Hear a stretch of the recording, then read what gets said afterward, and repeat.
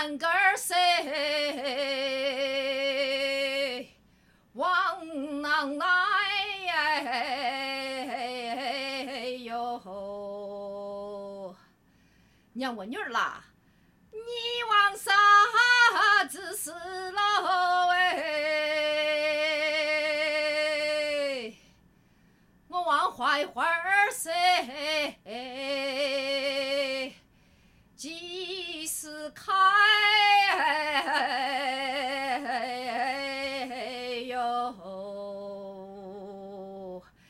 娘我女儿啦，娘我女儿啦，你往啥子事喽哎？我往坏话儿谁？几时开哟？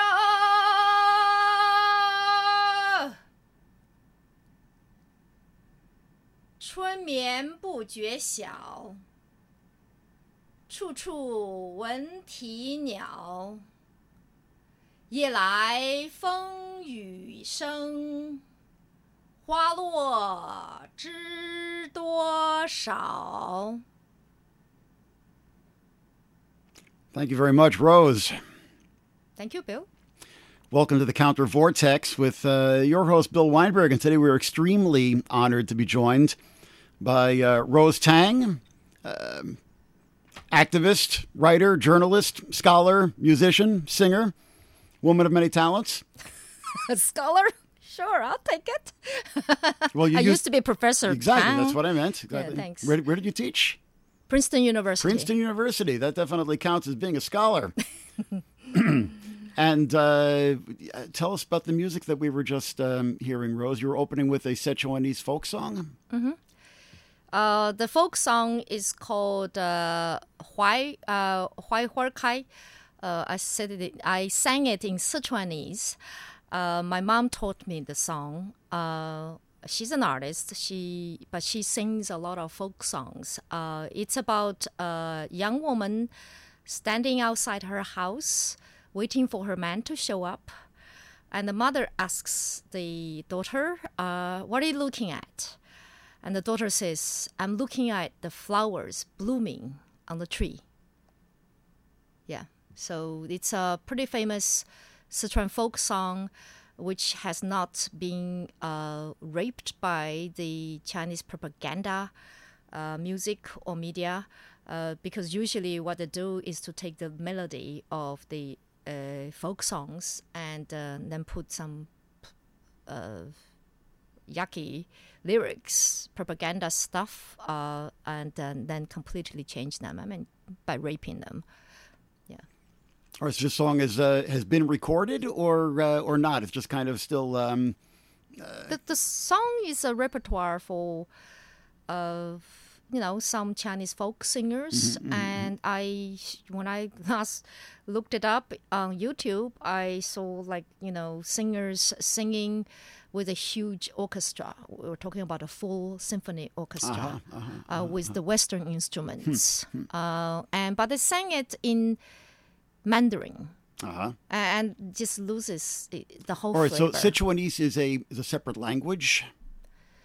I would like to think so, even though it's very similar. The scripture is pretty much the same. We use the same characters. Right. It's just like Cantonese, too. Is Cantonese a dialect or language? It's very political, I believe, isn't it? yes, it's a political question. Yeah. Yeah, certainly. But Yeah, so- I believe most scholars today would consider it a separate language. Thank you so much, because I really want to raise awareness of the identity of Sichuanese. I don't even call myself Chinese. I call myself a Mongol from Sichuan. I grew up in Sichuan, and Sichuanese culture, the music, the arts, even we have our own opera, Sichuan opera, are very, very unique and very different from other parts Well, of the Mongols China. are not from Sichuan, so you're the product of a mixed marriage, so to speak? As I am. I'm Jewish and Italian. Conquering China. China has always been part of the Mongol Empire. The ancestors, my ancestors from my mother's side, they're from Russia, used to be part of the Mongol Empire, the Golden Horde Kingdom. Yes. Mm-hmm. In the Ural Mountains. And I only discovered it a few years ago when I was doing interviews for my book by interviewing my mother's side of the relatives. Most of them live in Guizhou. And they kept these genealogy records. During the Cultural Revolution, Mao Zedong, one of his policies was 破四旧, destroy the 4 old items, anything old, including old photos and all the genealogy records. And the great aunt in my mother's family was very stubborn. She risked her life by persecution by sewing a copy of the woodblock printed ancient genealogy records from hundreds of years ago inside a prayer mat. Without that, I wouldn't have known I'm part Mongol. Wow. But unfortunately, my father's side, they burned their genealogy records, so I don't know where they're from, even though they look really weird. Now, when you say they did, who is the they in question? Who burnt the records? Themselves, my grandparents. Under pressure from the authorities or the Red Guards? Well, imagine my grandparents, my grandfather was a calligrapher and he was working for the Sichuan Opera Research Institute and troupe. He's a well-known dude. And he was also a KMT Air Force captain. Oh, really? So a lot of so-called crimes on him already. So his house was ransacked by Red Guards many times. So they burned all the old photos and anything and to do with this the was past. in Sichuan. In Chengdu, yeah. In the capital. So I never know my grandparents on both sides how they looked when they were young. You know, that happens to a lot of almost every Chinese of my generation. And then the poem. The poem it's a famous poem from the Tang Dynasty. It's about spring. It's a very famous poem, usually taught to kids when they learn to speak and write Chinese. It's I translate it as roughly as I wake up late, don't realize it's already morning. I hear birds singing everywhere. And I remember the sounds of the storm last night. I wonder how many flowers have fallen. And I used it when I performed at commemoration of Tiananmen massacre. And because I really see the young students and, civilians, a lot of young people who died there, the flowers who were wiped away by the storm. And you're just returning from kind of a tour where you've been attending various commemorations around the country. I'm going off tomorrow again. Where are you going tomorrow? No, actually, tomorrow I'm going to give a talk to a high school in Upper West Side with my fellow Tiananmen survivor, one of the leaders, Zhou Fengsuo. I believe you met him. And on Wednesday, I'm flying off to San Francisco to join the commemoration there. And after Wednesday, then I've been invited by the University of Montana to give a talk at the Mansfield Center there with former... Missoula? Huh? In Missoula? Missoula, yes. I have never been to Montana. And I've been invited by the Mansfield Center and to join the panel on Tiananmen they organized specially for the 30th anniversary on the actual date of the anniversary, June 4th. And I will be joining former U.S. diplomat Terry Widener. Dr. Widener used to work as an advisor at the U.S. Embassy during Tiananmen. I haven't met him, so I'm really looking forward to it. And then there, I'm going to give a talk at a local high school too. Yeah. In Missoula.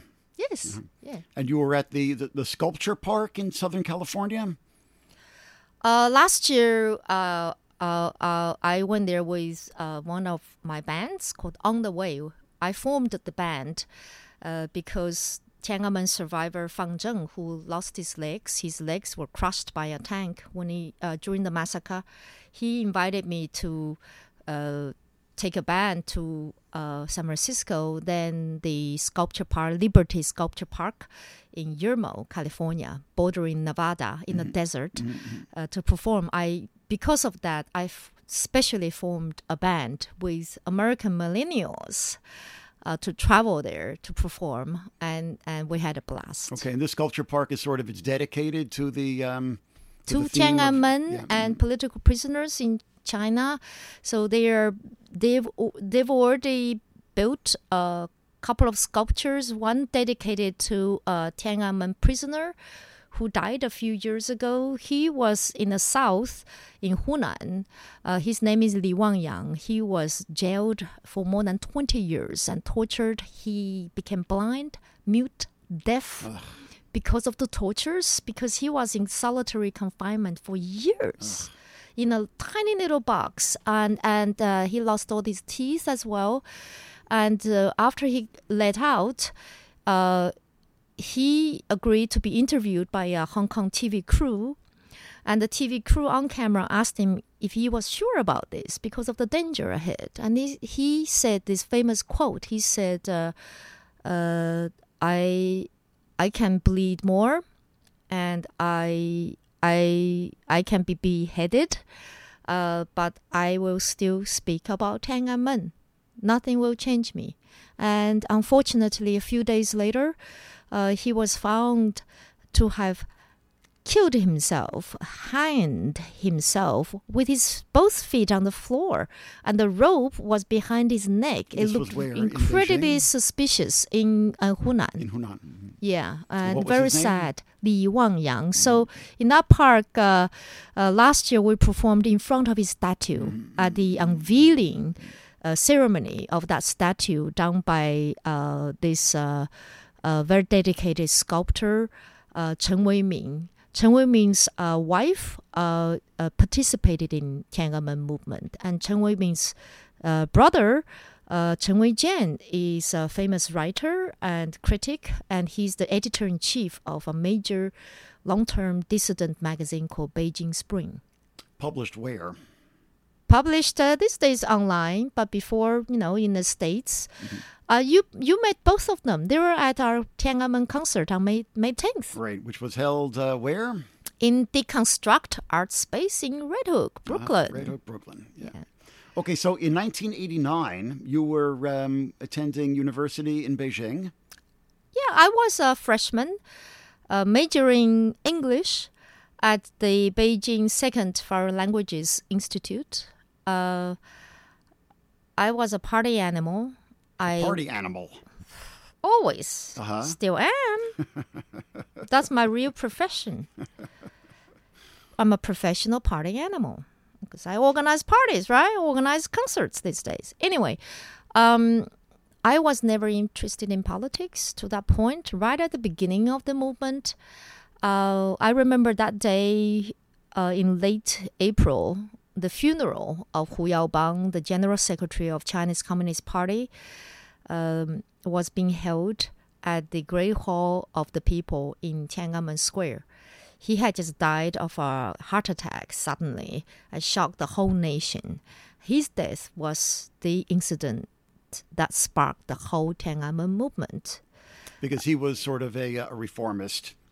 Not a sort of. He was very much a reformist, and he was about to start the political reforms. That's the thing. Mm-hmm. He was going to be China's Gorbachev, or even bigger. Mm-hmm. And he was one of the very few uncorrupt Chinese communist officials from the revolution, too. He was a revolutionary. He was in the wars. And he was on the Long March and all that. No, I don't think he was on the Long March. Yeah, I was just Googling.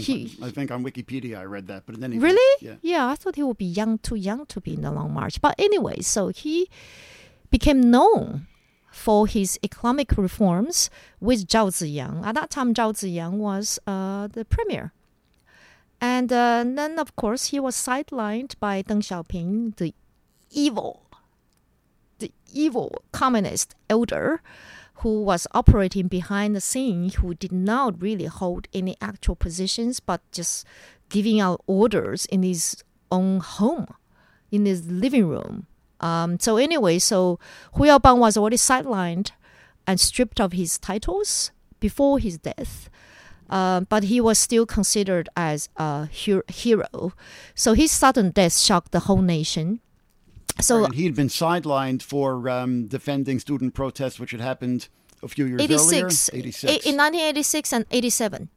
Well, that was just an excuse. Mm-hmm. I think the main thing was because he was about to start political reforms. Mm-hmm. And that's what the whole country was prepared for, because by then China Central TV, CCTV, had already aired this long series of very, very progressive documentaries called River Elegy, openly criticizing the closedness of China as a nation, openly welcoming Western civilization, Western culture, openly defying the Great Wall. Criticizing the Great Wall being a shame, national shame. All right, when you say the Great Wall, you're using that in a symbolic sense? They were using it as a symbolic sense that the Chinese were good at building walls, right? Closing the whole nation in, and we need to dismantle the wall and welcome. They call it the blue civilization from the other side of the ocean, the 蓝色海洋文明, and they call the Chinese, the so-called Chinese civilization as the yellow soil earth-related closed-up feudal society, right? So anyway, and it was aired several times on national TV and influenced at least two generations. We're talking about my parents' generation and my generation, and openly introducing the concept of democracy and promoting democracy and press freedom. And we're talking about number one mouthpiece of Chinese Communist Party was promoting that kind of agenda. Right. So the whole nation was ready. And then he died. He was sidelined and died, right? So and then there was... I know the publisher. I went to the... it's very interesting. This book, Prisoner of the State, The Secret Journal of Premier Zhao Ziyang, the Chinese edition of the book is very lame. It's called The Journey of Reforms. Very apolitical. At the book launch party in Manhattan, I asked the publisher, Bao Pu, because he's the son of Bao Tong. Bao Tong has been under house arrest since 1989, still under house arrest. He's still alive. He was a major political advisor to Zhao Ziyang. So this book is based on the cassettes, Right. The transcripts of his recordings on cassettes smuggled Kind of a out of memoir his that house. he made before he died to preserve the history, even while Bao he Tong was is still under house alive. arrest. Bao Tong is still alive. No, Zhao Ziyang. yeah. Yeah. Sorry. Right. Yeah. Yeah. Zhao Ziyang. And he's the that's one, I Zhao believe, Ziyang's he's the one cassettes, who was on the Long March, right? Yes, I would think so. yes, Hu Yaobang yes. would have been too young for it. Yeah. Anyway, and in the book, you'll see a picture of Deng Xiaoping. Could you hand it to me, Sure, yeah. please? Yeah. Sorry, I'm just making it long. This was pointed out at the book launch party. I was with this famous Chinese editor, Jin Zhong. He founded his own magazine called Open Magazine, and which is still running to this day, only online publication now. And he's like an encyclopedia of modern Chinese politics. He has a lot of insider information as well, a lot of great sources. I didn't even know until he pointed out a few years ago at the book launch party, this photo, a bunch of old Chinese men. We call them the dyed hair brigade. The seniors, the top Communist Party members. So this photo, I'm just reading the captions now. The reason why I'm really taking time to describe the photo has everything to do with Tiananmen massacre. Let me start. The caption says, this photo was taken by Yang Shao Ming, son of Yang Shangkun and a family friend of Zhao Ziyang's. It shows a meeting at Deng's house in the summer of 1989, after the army crushed the students at Tiananmen Square. It is the only known visual record of the actual setting where the crackdown decision had been made. So we're talking about Deng Xiaoping, the fat, ugly, stupid man unfortunately, from Sichuan, gave the order to the troops to kill students and civilians in the streets, the unarmed, innocent people, including little kids. You say he gave the order, but he didn't actually have an official position at this point. His power was kind of... You're too westernized. De facto, right? He was the so-called paramount leader. It doesn't matter if he has a position. He's the older. He's the feudal, the leader of the... It's just like it's a very Confucianist society. It's the oldest male in the family, or the mafia gang in this case, gave the orders. He doesn't have to have a position. Right, just making clear. Sorry, Now, this, I'm not arguing with you, but this is good for podcast. Yeah. So this photo is, you see, casually gave out orders. Yeah. Or there's a photo of guys in the streets? A group of around 10 old men sitting around in a room, talking to each other, looking very detached and leisurely about the whole thing, with spittoons by their feet. Interesting, because they were chewing tobacco. No, they just like spitting because they're fogless. All right, but getting back to your story. So you had been a party animal, and then what happened? So back to where I started by describing the funeral of Hu Yaobang. Yeah. It was a sunny Saturday afternoon. I was out shopping with my roommates at Qianmen area. Qianmen is right next to, Qianmen means front gate. It's all part of the ancient Forbidden City structure with this arch Chinese pagoda-like thingy structures there. It's a main shopping area. So I was there shopping, and I saw this sea of people, black and white and green. I said, what the hell is going on? Black and white and green. Let me go into the details to give you the idea, because I'm a visual person. From the distance, it's a sea of black, white, and green. Of course, people by white, green, right? I had already heard about his death. We saw it on the news. We heard about Peking University. The students came out marching when the news broke. But because, our school, our university is a party animal, place, so we didn't march. So I thought, what's going on? Maybe it's the students from Peking University, right? So I walked over. Black will be the heads of people, the black hair, right? White will be the white shirts. A lot of them are wearing white shirts, so light color shirts. And the green will be the uniform, the ugly green uniform of the armed police surrounding. Basically, rows of students sitting down just below the steps, the front steps of this big, ugly Soviet-style hodgepodge with Chinese roof. This thingy called the Great Hall, the Great Hall of the People, where they usually have their annual National People's Congress. Right. So after the rows of students behind them, surrounding them, will be the armed police.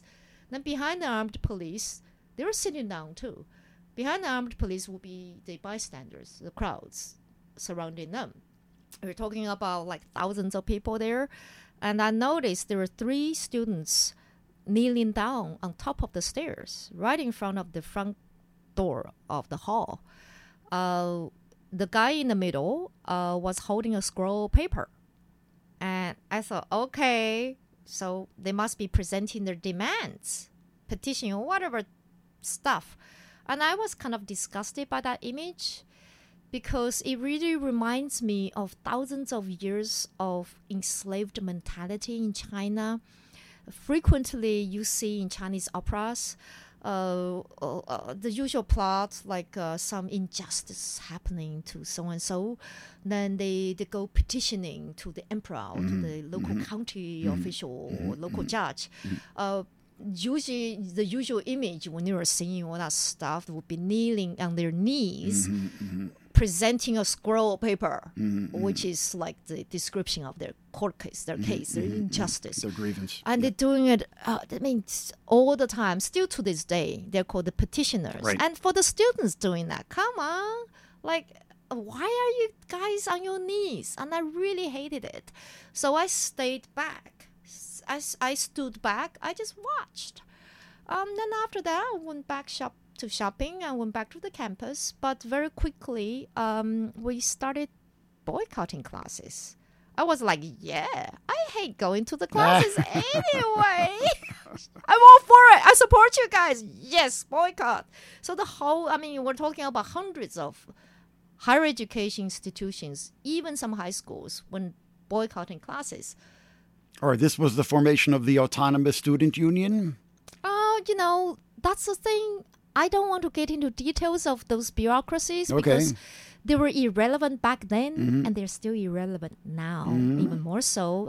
30 years later, I'm still confused about their bureaucratic structures and different organizations. Like Protect Tiananmen Square headquarters, there are two of them. Right. Like it's the Western journalists who are asking me, like they're confused. Of course, I'm confused too. And who cares? I mean, all right, what I care about... I'll try not to interrupt. So no, it's okay. you began boycotting classes. So we began boycotting classes. And so, after going to tango the parties, disco parties, and it's kind of boring, right? So naturally, we went to the square. And saw lots of people there. We're talking about like millions, more than 1 million of people inside the square. That Tiananmen Square was built to hold more than 1 million people. Right. So anyway, and largest public square on Earth, I understand. I don't know. Yeah, that's what they say. Yeah. Oh, good. Yeah. So it was filled with protesters, hundreds of thousands. No, millions. Yes. As I said, because it's designed to hold more than 1 million people. And when I saw it, I'm talking about every time when I went there, it was jam-packed. So not just students, but the common people lots and of workers local of residents and migrant workers and mostly local Beijing residents and from all walks of life, all age groups. So demanding what at this point? Well, demanding the usual press freedom. The main demand actually was anti-corruption, 反官导. 官导 is a very special term. Basically, it's like a transitional way of managing the economy.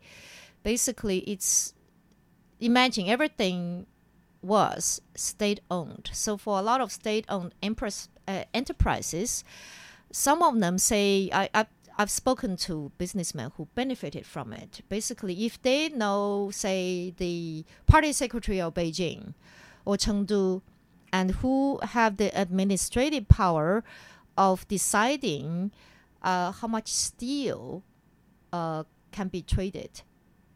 And if, say, I know Bill, you're the party secretary of New York, and I'm a trader. Right. Buying all these industrial patronage. Materials. Patronage. You gave me the here. patronage. Yeah. You let me buy steel right. from the steel mills at a very low price, not the market price. Then I flip it to the construction sites at market price or higher than market price. Yeah. And I earn a lot of money. And of course, I'll give you the kickbacks. Kickback, exactly. So that was the beginning of the mass corruption, and people were shocked by it. So the main demand actually was 反官导. 官 means official, 导 means flipping. So anyway, then of course... So transparency. The main demand was transparency about this financial corruption. And exactly. And also press freedom. That was a main one. Then, some vague ones like what? Freedom? Democracy? So I went around asking. So by then, I had already started to join marches because it's a lot of fun. And free food, free Coca-Cola, why not? I just like bags of bread, hot dogs without the actual sausage in it, but just like that kind of bread, bags of them from nowhere, just grab them, and bottles of Coca-Cola. Some donors were even giving out free rolls of film, but just like local merchants were donating. There were just all sorts of people were donating. Mm-hmm. Yeah, and we're talking about even the major companies, the most famous companies. The biggest one is called Sitong. They donated. They were so famous. They donated a lot of goods and a lot of computers and you name it. Computers. Money. Well, because it's a computer company. It's China's biggest and first and the this was before the internet. Activism was not as computer dependent back then than it is today. Yeah, but computers, that's office gear. Right. Mm-hmm. Yeah, and then think about like fax machines and all those things. Right. But anyway, and Wang Rennan, he's exiled. I met him, and that was a famous case. And a lot of private entrepreneurs, they donated a lot of money and goods and materials, all sorts of stuff. But anyway, and so I started marching, and then very soon was the hunger strike. That was the turning point. I don't agree with hunger strike, but as the hunger strike prolonged, because every day in Tiananmen Square will be placards holding like 10th day of hunger strike, but no answer, no response from the government. Where's Li Peng? Premier Li Peng, where's he? Because by then, Zhao Ziyang had been sidelined, of course. So Li Peng was the new premier. Yes. Yeah. Anyway, and a lot of much more of a hardliner. It's definitely a hardliner. Yeah. So anyway, we're talking about a lot of the slogans had a lot to do with him, calling him out. Mm-hmm. Calling him, hey, Li Peng 出来, Li Peng 出来, literally, so Li Peng, come out, Li Peng, come out. So that really escalated the whole movement. And still to this day, there's been debate about whether it was a good move to go on hunger strike. And some people still to this day are blaming the students for causing the massacre, for prolonging the protests, prolonging the hunger strike, which is absurd. Okay, so in what sense was the hunger strike the turning point? As I said, as it prolonged, because it went on for weeks. Mm-hmm. And a lot of ambulances, were in and out of square. So at that time, I joined the picket line, protecting them. Even though I don't agree with hunger strike, I really don't like that kind of protesting, self-inflicting stuff. Like why? Starving myself for what? And I like eating. And I thought, but I supported them by joining the picket line. It was harder work for us because for them, they were just lying under some shelter, some makeshift tents in the shade. We were standing in the sun day in, day out for like more than 10 hours, just drinking a little bit of water, eating a little bit of bread, but not even having enough time to go get a quick bite to eat, or the only break will be just toilet break, right? But we're really dedicated, and I was a kind of frustrated because we were right outside the tents of the leaders of the Autonomous Federation of the students, whatever stuff, and I could already see the hierarchical hypocrisy there now. Because what kind of democracy is this? I was asking around people, what's 民主? 民主 is the Chinese word for democracy because it was a novelty for us. Before, we were only taught this term when it's attached to other things. Say, for example, 人民民主专政. That's when I saw the word 民主. So let me translate it into English. You'll see how absurd it is. It's called People's Democratic Dictatorship. Yeah. Right? Yeah. Or proletariat dictatorship. Something like that. So nobody could answer my question, what is 民主? Then they will say, 人民当家作主. That means people taking control, people being the masters. It's still too vague, right? Or this was the official phrase of the regime, People's Democratic Dictatorship. Yes. Yeah, right. Yeah.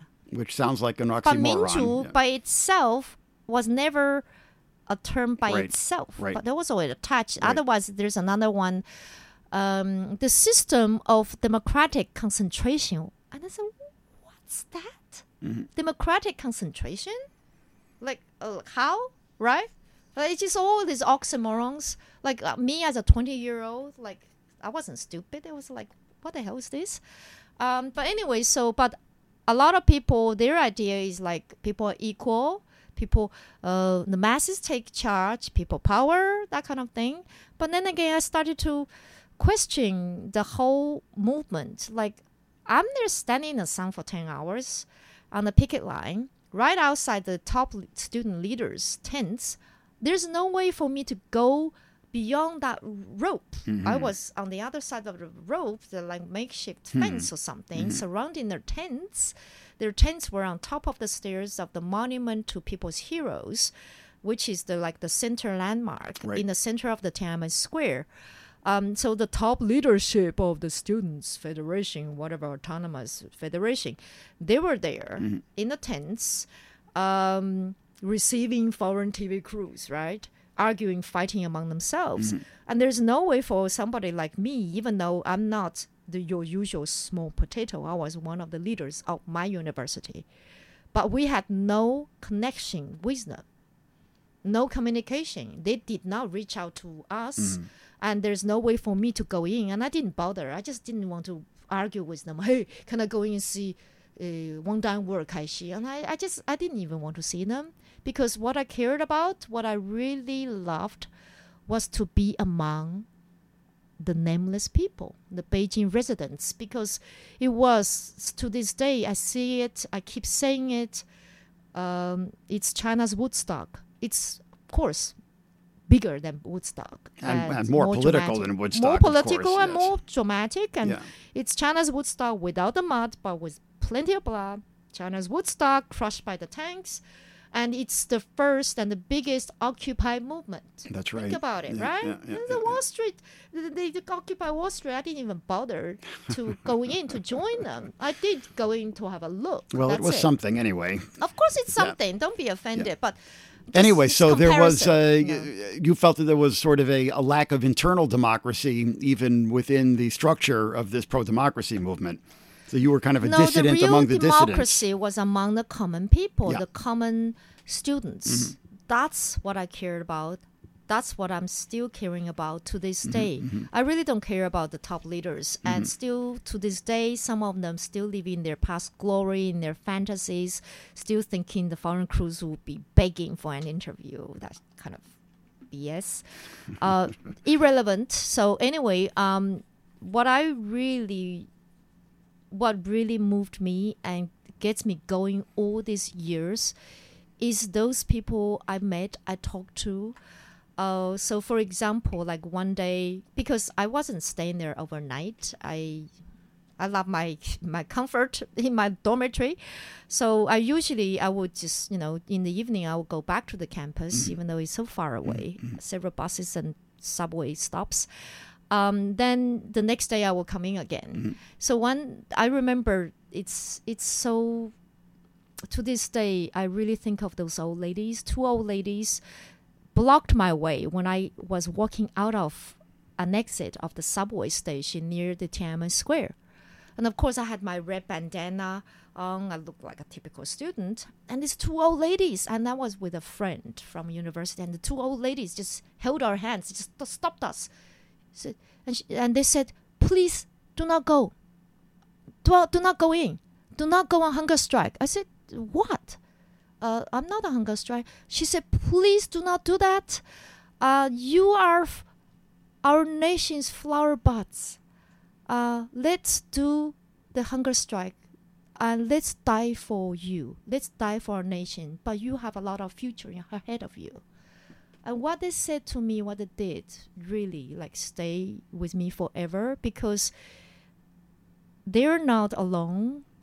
They're not. They're among thousands of those nameless people whose demands were more real than ours, who are more real than in every sense compared with even with me and students. their desire for freedom and democracy is more real to me. And they are the ones who died the most. They are the ones who blocked the military trucks and the tanks because... All right, so we're getting ahead of ourselves in the story here. Yeah, but,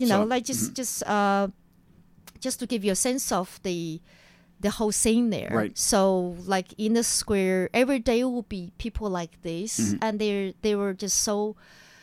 the feelings, the emotions were very raw and very real. I think that's the real beauty of Tiananmen movement. They forget about the abstract political debates and concepts. Yeah. And even local journalists joined in and held a march for press freedom, which was a pretty amazing thing to be happening at that time, I think. Oh, not just local journalists. We're talking about even policemen. The policemen, they marched in uniforms. And in your support? Yeah, with the banners saying, "We apologize." And staff from the Ministry of Foreign Affairs and Trade, you name it. Wow. Cops, elementary school students, workers, of course, nuns and monks, you name it. All sorts of people. And to this day, Zhou Fengshuo was saying, because 5 years ago when he made successfully entered Beijing from a flight he flew from Hong Kong. Anyway, so... I'm sorry, who is this? Zhou Fengshuo. You met one of the student leaders. Right. For the 25th anniversary, he successfully entered China. He went to Beijing. He went to Tiananmen Square. And of course, he was arrested. This was 2016? No. 2014. 2014. No, hang on. 5 years ago? Yeah, 2014. Okay. Yeah. For the 25th anniversary. Right, so right. he's been saying to a lot of people that the cops who detained him were pretty okay with him and polite, and told him they remembered fondly how peaceful it was, how low the crime rate was during Tiananmen, because there were cops minding Tiananmen Square too. Funny coincidence, but even like people are saying, even pickpockets went on strike. Right. Right? It was like that. It was total utopia, yeah. And it's so much love.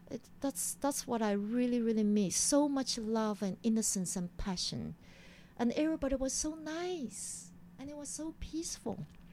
Yeah, just incredibly beautiful. It's, of course, a utopian moment, a concept we've explored on these airwaves, such as we've seen since then during the Arab Revolution and so on. Yeah. Okay, so then at a certain point, the government takes off the gloves, so to speak, and declares martial law. May 20th, 1989. May 20th, yeah. I remember it very well because it was a turning point for me too. Yeah. Yeah. You want me to talk about it? Yes. So by then, I had returned to the campus.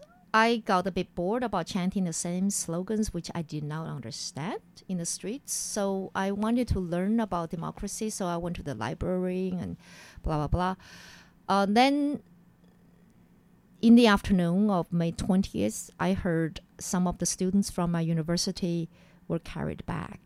They had been badly beaten up by the cops with electrical batons. Ooh. Like one guy about my age, a skinny, quiet kid who's usually apolitical. He just happened to be in the wrong spot at the wrong time at an intersection with other protesters. Like picket line members, doing the usual thingies. Then he and other students were surrounded by at least half a dozen armed police and beat them up really, really savagely. And he could not even walk. I visited him in his dormitory when he was in bed. He could barely speak. I was really, really outraged. I was shocked. I think, come on, like, what did he do wrong? Why did he deserve this? So I immediately hitchhiked to Tiananmen Square.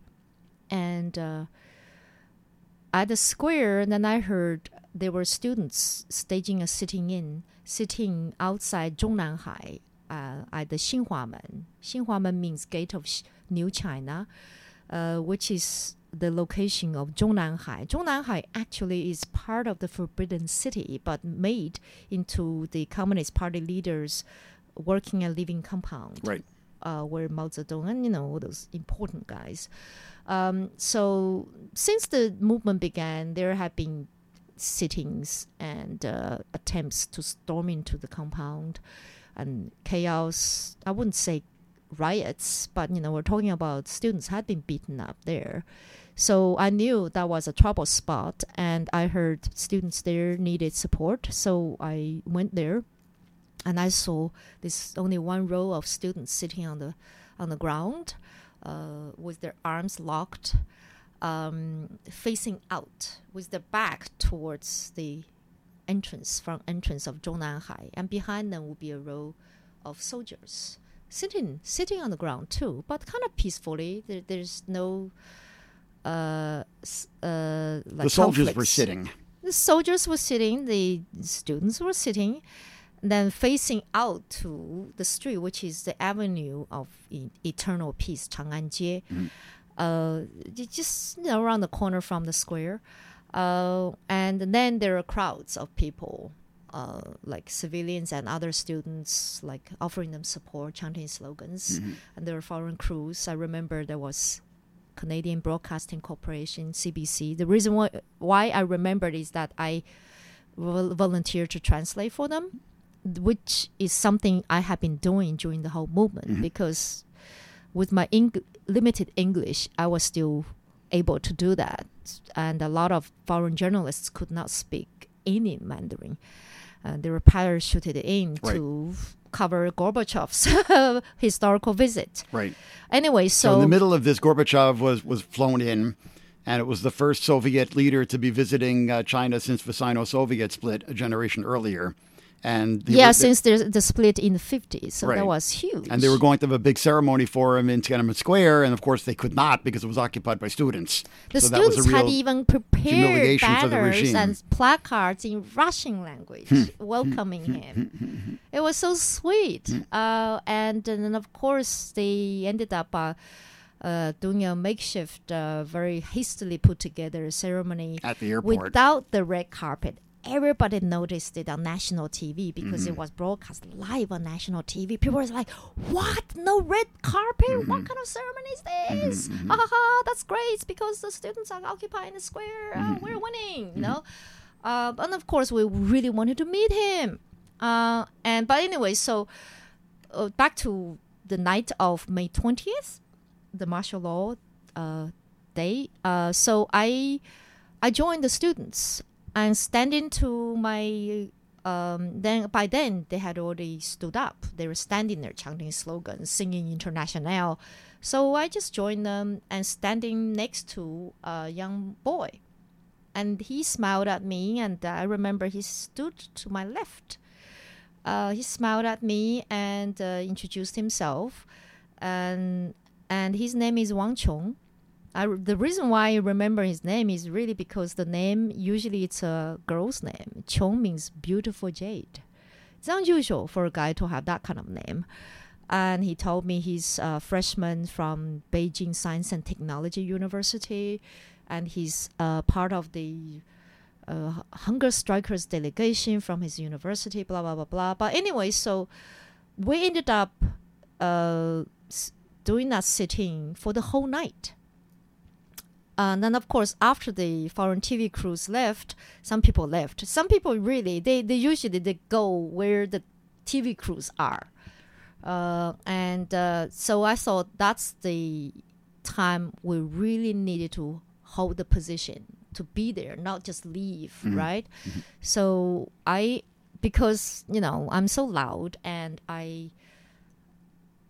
how can I say, I had a lot of energy. So a lot of people lost voice after hours of chanting slogans, and I was still going.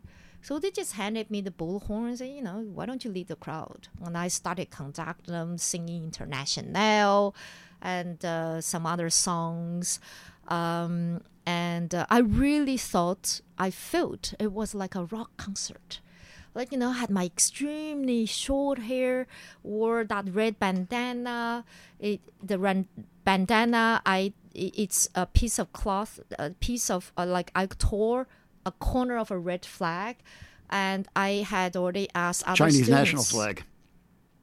No, I would have never done it back then. Yeah, just make now, it clear. These days, I'll burn as many as possible. But anyways, because the thing is, the whole movement, don't get us wrong, the common perception is that we're trying to overthrow the government. We're protesting against the government. We're not against the government. That's very, very different. It's a patriotic movement. So I remember very, very well, me as one of the leaders of my university, we had this consensus, even though we had no actual instructions from the autonomous whatever federations, the useless body, but we had this consensus. We're not going to shout any slogans such as down with Chinese Communist Party or saying anything bad about the government or the Communist Party. The main demand really is to have a dialogue with the government. Ask them to start with political reforms. To grant us press freedom. Then, of course, we did not realize press freedom and freedom of assembly and all those things we're demanding had already been written into the Chinese constitution. This is very ironic, right? Right, but never honored. Yeah, of course, never honored. But anyway, so where were we now? So a lot of people, I really think, just realized it was an occasion, was the time to fully express themselves, to really savor the taste of freedom. That's why, like every day, throughout the whole movement, up to the eve of Tiananmen massacre, there were a lot of singing going on, dancing. Even after martial law had been declared, May 20th. Yes, of course. Like I'm talking about that night. That's why I wanted to talk about it, because I was there. I was wearing a red shirt and white jeans and fake Nike shoes. But I was one of the ones who looked really hip. Really looked like a kid in a rock concert. And that's how I saw it too. And jumping up and down and singing International with a rock or pop beat, making fun of it. And the lyrics are so good. Anyway, so instead of like, 起来饥寒交迫的奴隶, that kind of thing, right? Heroically. Then we're singing, I deliberately conducted like the pop beat. 起来饥寒交迫的奴隶 起来全世界受苦的人, making it really poppy, right? So anyway, that went on for the whole night. Then I remember it was crack of dawn and the sun was rising above the square. We wanted to catch the sunrise. You know why? Because we wanted to see the Chinese national flag being raised. So we were there really. It was like a rock concert for the whole night. Yeah. It was just the feel of it. It's so vivid. It's just like last night. Still the night of May 20th. Yes.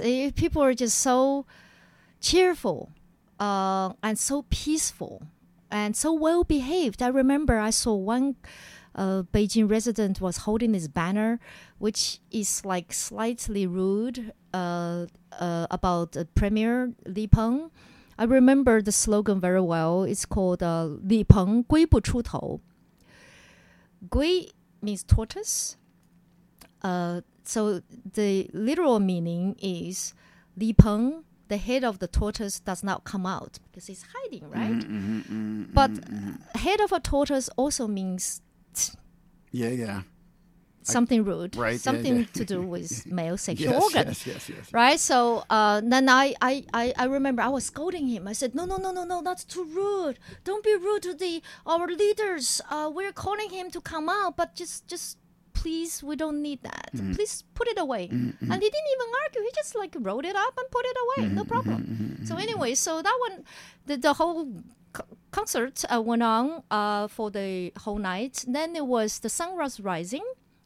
And me and Wang Qiong and another freshman, He's from Peking University. His name is Gao. He's a really funny dude, and he was cracking jokes all the time, and very sweet. So we three decided to go back to Tiananmen Square because we didn't want to miss the raising of the national flag. Usually they would have like the soldiers doing that kind of ceremonial back to Tiananmen Square. stuff. So now you're at the Xiamen. Xinhuamen. We walked back because it's just around the corner from the square. Right. We walked along the Avenue of Eternal Peace, Chang'an-jie, and we walked to the flagpole. And we did see our national flag being raised, feeling really proud of China and feeling very positive about China's future and feeling really patriotic, because... And being raised by the students or raised by the authorities? No. It's like the army is in charge of that. We're talking about the soldiers doing very, very elaborate marching. Right. And they were trained inside the Forbidden City. All they do is do that. And it's a big tourist attraction. Right. Still to this day, of course. So I remember walking back to the square. I was in the middle. I think Wang Qiong lent me his denim jacket and put it on my shoulder. And we walked back and the sun was rising. The flag was about to be raised. I had this feeling of being a revolutionary leader. Like I had this image, because all this propaganda art I grew up with is like Mao or Zhou Enlai or whoever, like usually have their jacket hang off the shoulder, walking in the sunrise, right? Being really positive about it. And I feel like a revolutionary leader flanked by two guys. I feel pretty cocky and, very positive about everything. Then we just like crashed out, lying on the rubble, whatever piles of stuff, because, like among the tents, there were a lot of stuff. And I remembered I just slept with the denim jacket as my little blanket, those stuff for a couple of hours. Then Wang Qiong and that guy called Gao, they woke up and then we said goodbye to one another. And I was just hanging out there outside my university's tent. There was another student coming by. He was holding a camera. And I said, hey, I haven't had a picture taken during the whole movement. Do you mind? And they took a picture of me. So that black and white picture he developed in his dark room he made in his dormitory is the only picture I have from the movement. The one you saw, the tiny little one. Me, looking very casual there, and I'm very proud of myself. That was the sentiment of a lot of the students. I wasn't alone like that. And, when you're 20 or 18, 19, being swept up in such a huge movement, even if you're not interested in politics like me, even if you don't want to be part of it, you have to, because we're talking about all your neighbors, even for Beijing residents. I see toddlers on their parents' shoulders marching in the streets. You can still see those archival photos. And even like elementary school students, I saved online. I saw a photo of elementary school students holding little banners with those messages for press freedom and democracy marching in the streets. And it was just so uplifting, and everybody was just so happy and so hopeful. And nobody would have predicted what was going to happen next, right? I believe do you want me to talk more about the movement, or you want me to move to the massacre now? It's up to you. Well, what happened in those 10 days, or 14 days, 2 weeks between May 20th, martial law is declared, and then June 4th? Well, then, the martial law... The following few days after the martial law was declared, we saw a lot of military trucks, not that many tanks yet, a lot of military trucks full of troops in the truck, trying to move into Beijing, trying to move towards Tiananmen Square, but got blocked at every intersection, every road. And those little old ladies I talked about Beijing before. Residents. Yes, not even mostly. By students, just Beijing residents. Students too, but mostly both. by Beijing residents, like those little old ladies. Right. I heard a lot of tales of those little old ladies neighborhood ladies just lying in the middle of the avenue. Lying either one person or a few right in front of a row of military trucks. That's how they block them too. And then, of course, persuading and talking to the soldiers. Some of them did turn back. Some of them just got stuck there, but they were not allowed to talk to the civilians. There are a lot of photos and videos of that, and a lot of people like gave speeches to them and trying to persuade them because the soldiers did not know what was going on. They were ordered to go in to crack down on some riots and big crimes or something. And then there are a lot of incidents when the local residents and the students organized to deliver food and water to them.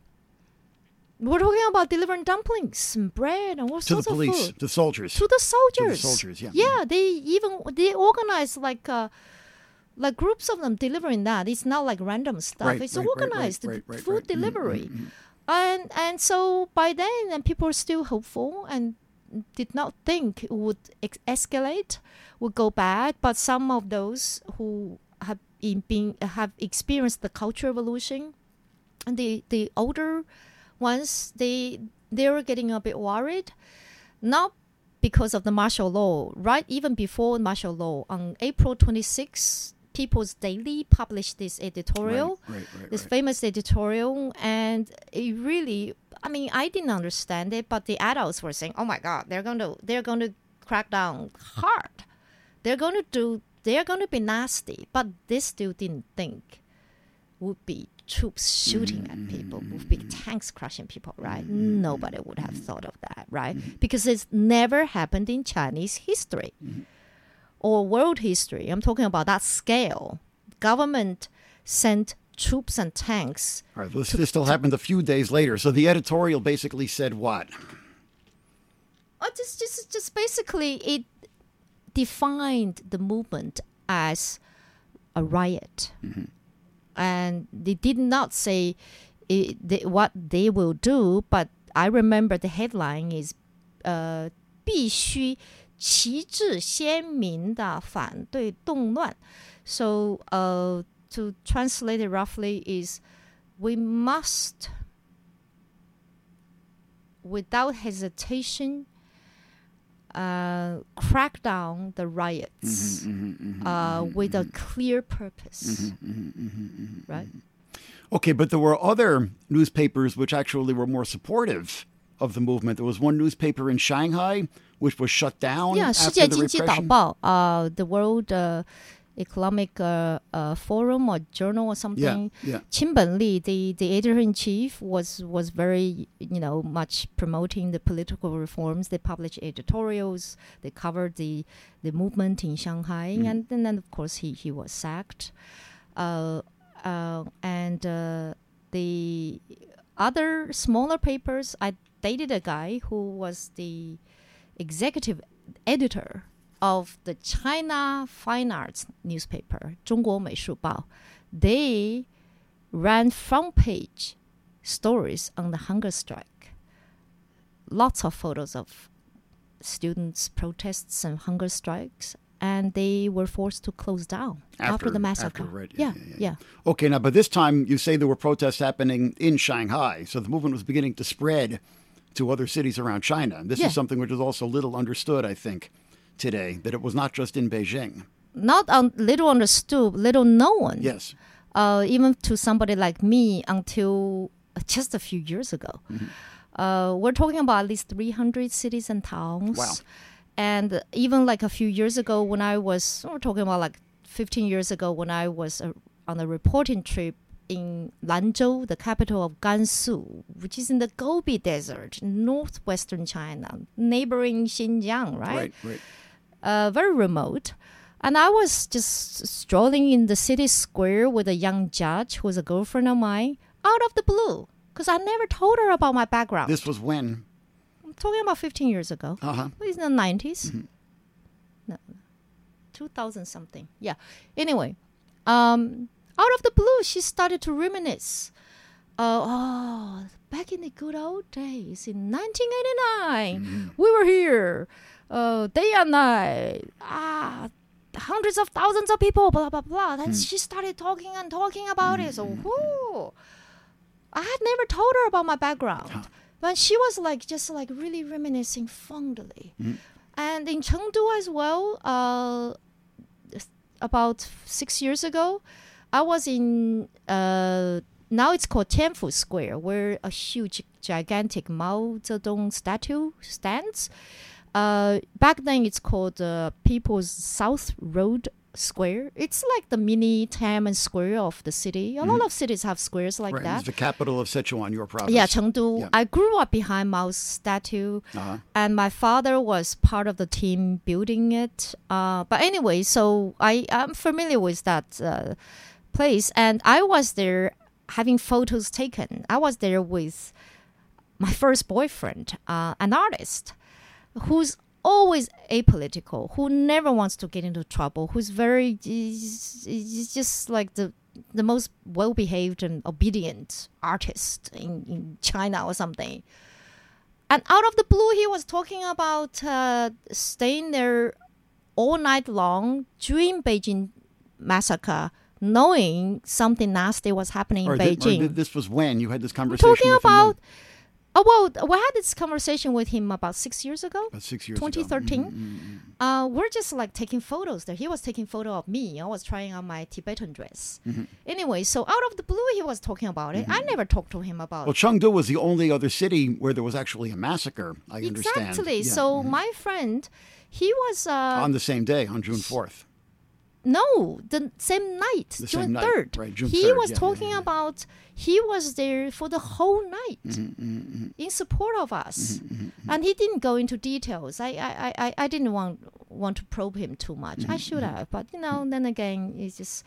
then later on, from Louisa Lim's, the former NPR correspondent's book, The Republic of Amnesia, she dedicated several chapters about the massacre in Chengdu. And it's not about the tanks crushing people. It's more about those people being beaten up to death. It's incredibly bloody. And the biggest shopping mall or department store called Renmin Shangchang, People's shopping mall, was burned down. Then, of course, the government always says, it's the rioters who burnt it down. No. It's all part of the massacre. And that's just Chengdu. And there are other places we don't know yet. Okay, but getting back to your experiences. So, what do you want to know? The actual massacre? Well, have we gotten to that point? Oh, God. To cut a long story short, because we're talking about a whole night of dramas. So you're asking me about the 2 weeks between the martial law and June 3rd, right? So then the movement started dwindling again. People got bored and directionless. And until a few days before the massacre, there was the erection of the statue, the Goddess of Democracy. Yeah. That really drew a lot of crowds back to the square. But we were laughing at the statue because the statue looks like a communist martyr. Looks like especially one martyr called Liu Hunan. She was a little communist spy who was beheaded, I think, by KMT. Anyway, and back in the 1940s? The hairstyle looks like hers, yes. And they were like, it's bad sculpture. I mean, I'm an artist. It's, yeah. It's like, it's what? kind of naive. You want to do Lady Liberty or a communist martyr? It's kind of a make up your mind, okay? Mixture of the two. Yeah, exactly. Kind of a hybrid. Right? So we're like, hey, make up your mind. What do you want the goddess look like, hey? I deliberately did not have any photos taken there, did not even go near. I thought, okay, it's there. People are gathering around there. I went back to campus. So on the 3rd of June, I was playing tennis. I was playing tennis with the political supervisor of our English faculty, Teacher Liu. And he was saying, hey, some students reported you for drinking beer and smoking cigarettes in the student cafeteria. I said, so?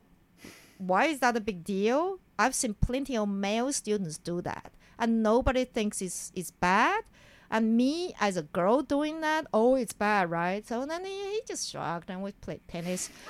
Then all of a sudden, it was a really nice, balmy, sunny afternoon like this now. Kind of muggy. And it was a student dashing across the sports ground and say, "Oh, they're smashing the military trucks. They're smashing the trucks." Because after the martial law, then there were no more blocking or smashing of the military trucks, right? It was all peaceful. And I said, "Oh, what? Okay." So I dashed, tennis racket in hand. I got my weapon. And I dashed to the southern gate of the campus. The southern gate is right next to the main drag leading towards Beijing. Basically, our campus is about 25 kilometers to the east of Beijing. So for any traffic going into Beijing, any traffic from the north, from the east or northeast, they have to go past our campus into Beijing. So naturally, a lot of military trucks, right?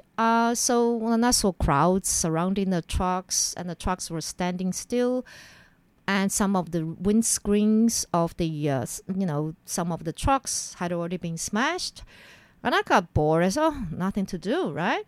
So I went around and just released the air from the tires. That's a good trick, eh? And then I climbed at the back of one truck, like other students, other civilians were doing, like talking to the soldiers. And I noticed the soldiers, it was like jam-packed as like sardines or something. And they were younger than us. And the soldiers were like, sitting on the floor of the truck, at the back of the truck, looking down, didn't want to have any eye contact. So very fresh recruits. I mean, you were, 19 or something at this time? I was 20. They were like 17, 18. Very, very young. And I tried to talk to them, and they didn't want to have any, not even eye contact. So after a while, I said, "Yeah, okay, yeah. There's nothing more I can do here, right?" Then at that time, my boyfriend at the time, the editor of China Fine Arts newspaper, 中国美术报, he cycled back because he lived in an apartment on campus, even though he's not teaching there. But anyway, and he said he just went past Tiananmen Square, and there were not enough students there. There were very few students there, and the students really needed backup. And I thought, wow, this is serious, because people were already talking about rumors like more troops are going in. It's going to be serious tonight. It's going to be nasty, blah, blah, blah, blah, right? So I quickly went back to my dormitory, and I changed my clothes. I put on a black T-shirt, black corduroy jeans, and I took a black jacket because I knew I would be there for the whole night. And I put on my red bandana, my uniform, as a protester, because I knew if I put that on, I can hitchhike, which is what I've been doing, right? But then again, I thought, okay, I'll just cycle. It's quicker because the roads were blocked, and so hitchhiking is out of question. So you took a bicycle? I took my bicycle I just bought. A second-hand bicycle, but I saved up for months. 120 yuan.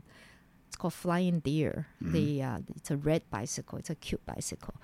Anyway, and then I thought, it's going to be nasty, right? I need some weapon. I had a Uyghur dagger. I had it as a souvenir given by... A Uyghur dagger. A dagger of the Uyghur people. Yes, specifically from Xinjiang. Because a past boyfriend went there to paint. He's an artist. And I asked him, because I like collecting the, strange-looking knives just for fun. I don't use knives for fighting. Because they're so nicely decorated, the Tibetan knives and the Uyghur knives, and they're really beautiful, especially the shell of the knives, with this, semi-precious stone inlays. Anyway, so I remember it's sheath, like a red, red leather sheath with little glass beads inlays. Right. But anyway, I had been having it at the bottom of my suitcase since I moved to Beijing, like for several months now. And I remembered I had it. So I took it out. Put it in my jeans pocket. I remember it was kind of awkward, jeans pocket, a dagger. But, because I was cycling, right? And I didn't take a bag. Because I really wanted to travel light. Because I knew it would be like street combat, right? Right. Yeah, go to travel light. Don't take any bags or purse. I didn't even take my purse. I just took a few yuan cash.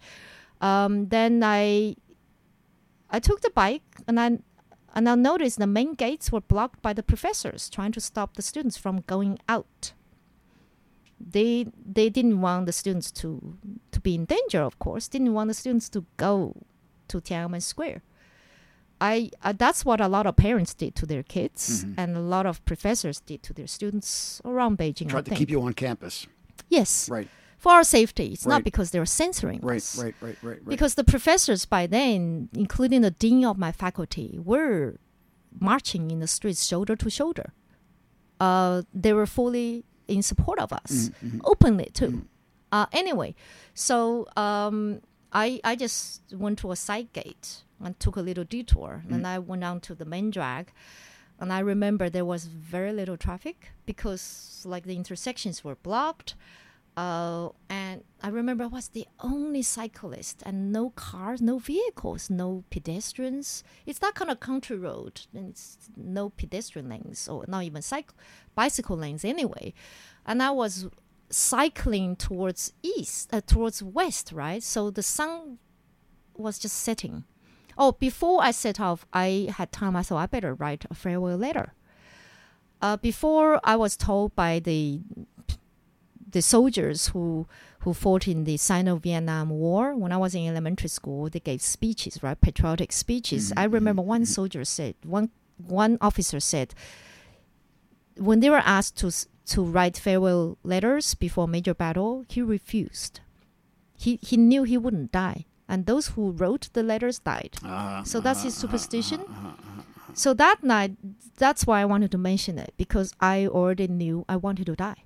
It's not that I wanted to die. It's that I thought I would die that night. So I thought, okay, I better write something. And I didn't want to write to my parents because I knew I didn't want them to scold me. For 2.5 months since the movement began, I had deliberately stopped writing letters to them and not answering their letters because back then, no phone calls. Right. Telegram? Right. They didn't send telegrams. But anyway, so I thought I was really in love with this avant-garde artist, the editor of this art newspaper. And so I wrote a short letter to him. I remember in the letter I said, 亲爱的永别了我爱你永远记住那天堂般的生活吧就当是个梦 I translated here. It's like, my dearest, farewell. I love you. Please remember that heavenly life forever and just treat it as a dream. I miss you. Then I signed 7:30 p.m. June 3rd, 1989. I still have that letter. I got it sealed, and I asked one of my roommates, if I do not return tomorrow, give it to him. This is his apartment, blah, blah, blah, blah.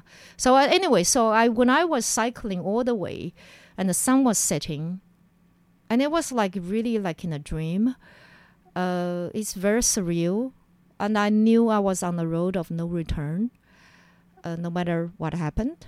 And I just knew. I just could feel it. It's just like I was floating in the air, and a lot of poplar trees.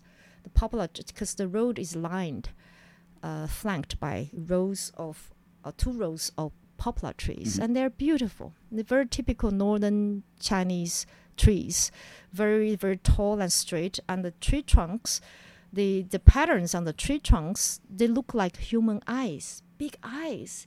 It's really like such a surreal image. Me, the only person on that long road, and the sun is setting, and all these eyes on the tree trunks looking at me silently.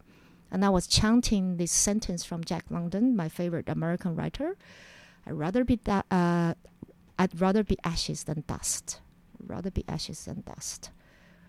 It's just like my mantra, just to settle myself. It's like meditative. And once I entered Beijing on the outstretch of the Avenue of Eternal Peace, I was, and I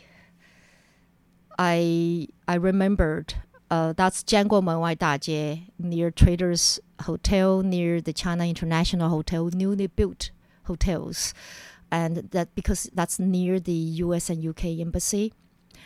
And then I thought I was entering a war zone because they were burning trucks and burning buses. The trucks were not the military trucks, but just burning vehicles. And a lot of roadblocks moved sideways. So protesters were setting vehicles on fire? Yeah, as roadblocks. Mm-hmm. As roadblocks, yeah. Yes. I said, oh, wow, this is a war. It's a war zone. So I remember it's really like in a movie. I was cycling slowly, passing all these burning trucks and burning buses. And people were really busy moving the roadblocks because they're like concrete blocks. Usually those blocks would divide the cycling lanes from the vehicle lanes, right? Right. And they were like moving them around and really busy. And then I didn't stop. I just kept going along the avenue of internal peace into the square. Once I got into the square, I couldn't believe my eyes. I said, oh my God, what's going on here? This is another thing. It's completely different. It's another world. It's all peaceful.